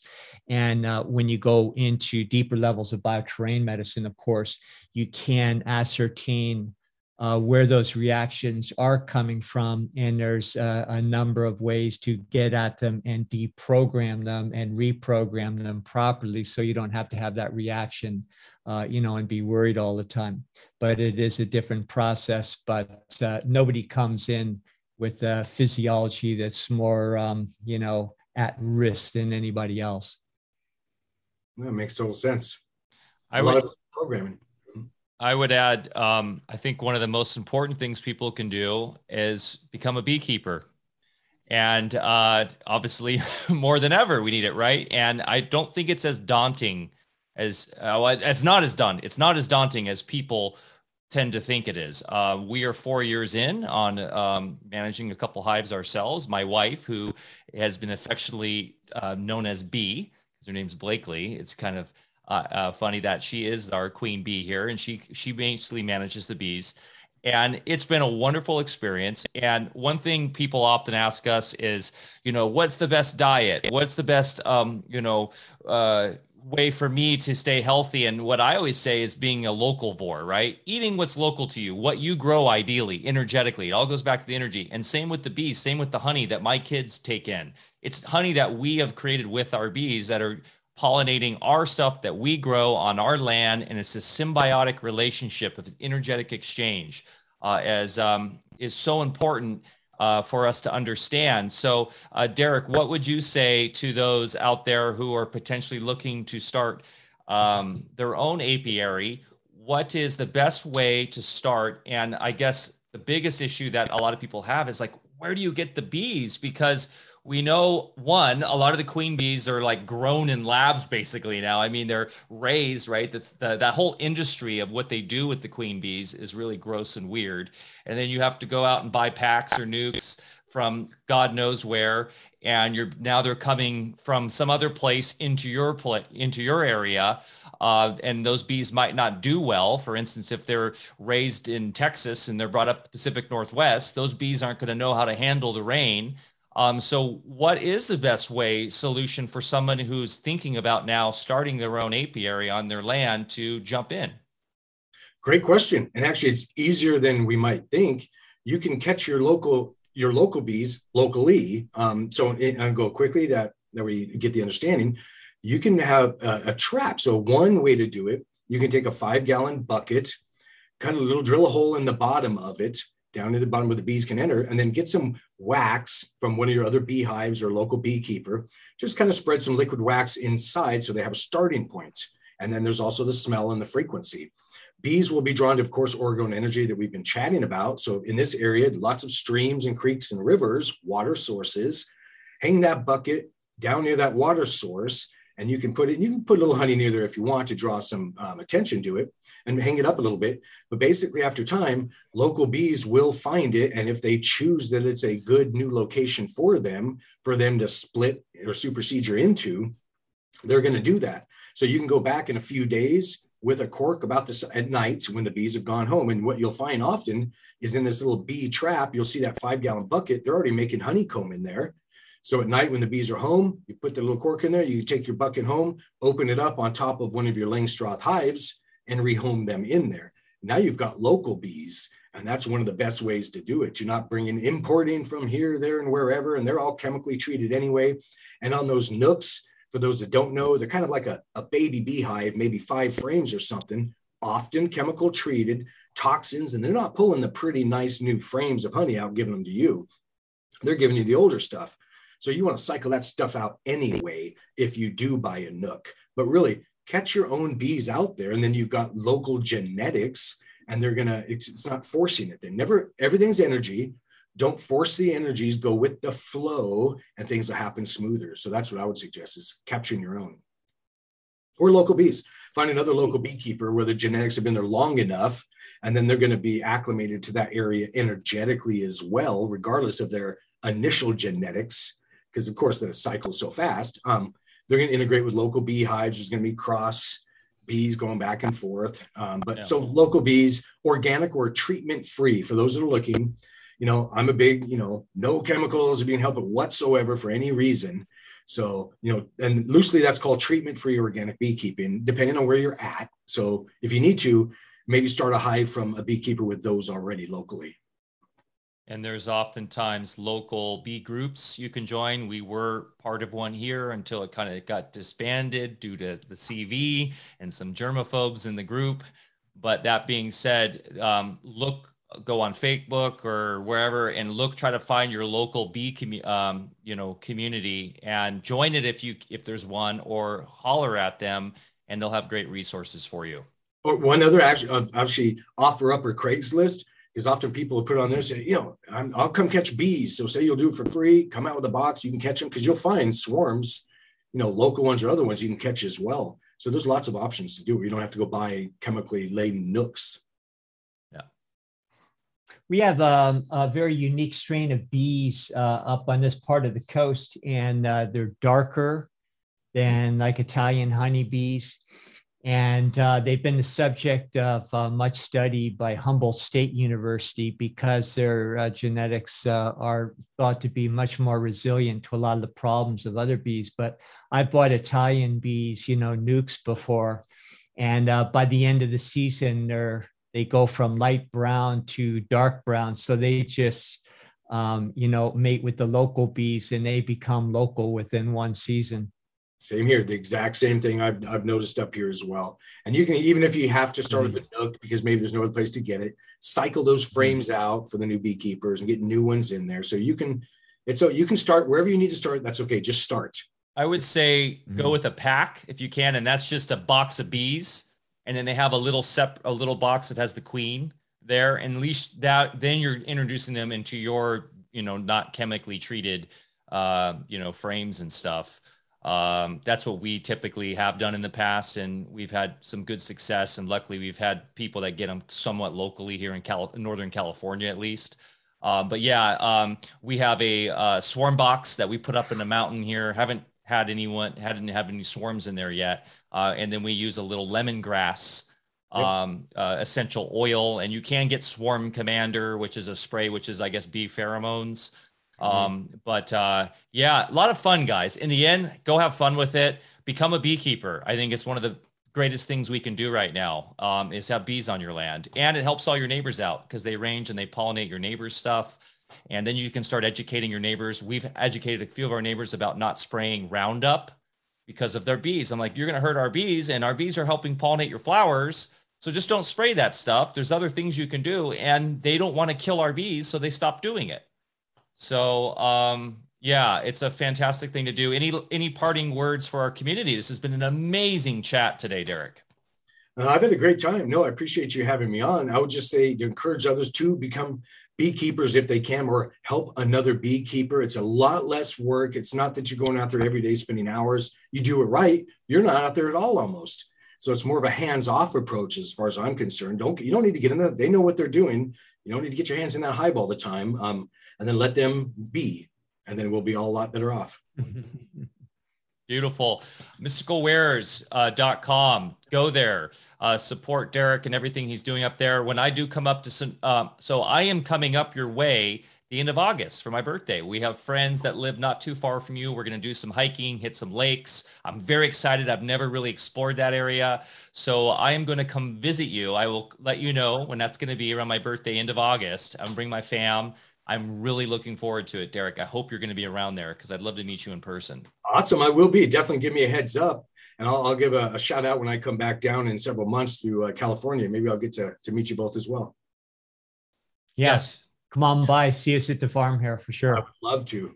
Not only, I mean, see us, come stay. We have a house you can come stay at on the South Fork of the Smith River at the farm. And I also have a guest apartment here. You're welcome to come down, bring your fam, stay. We'll go in the redwoods. We'll go rafting if you're into that. Oh yeah. And have a blast. So thanks so much, guys, for joining us on the chat and on this amazing show. If you're resonating with this, please give us a thumbs up, a like, share with your friends and family. That really helps us out. You can find out more about us by going to alphavedic.com. That's ALFAVEDIC.com. You can support us by buying our teas and our products. Also, we have an amazing Telegram group at t.me/AlphaVedic. That is a really fun community. Or you can join us on Discord at alphavedic.com/Discord. Finally, you can join our co-op at patreon.com/AlphaVedic, patreon.com/AlphaVedic. We are shifting off Patreon and moving on to our own site. That is happening soon. So just keep an eye out for that. And you can join our mailing list on our website. All of that information is in the show notes below. We love you, and we'll see you next time. Remember to get outside, get your feet in the dirt, go start your own beehive. Mother Nature is our best teacher, and there's nothing better you can do than get out in nature. So go to it, and we'll see you next week. Love you guys. Later.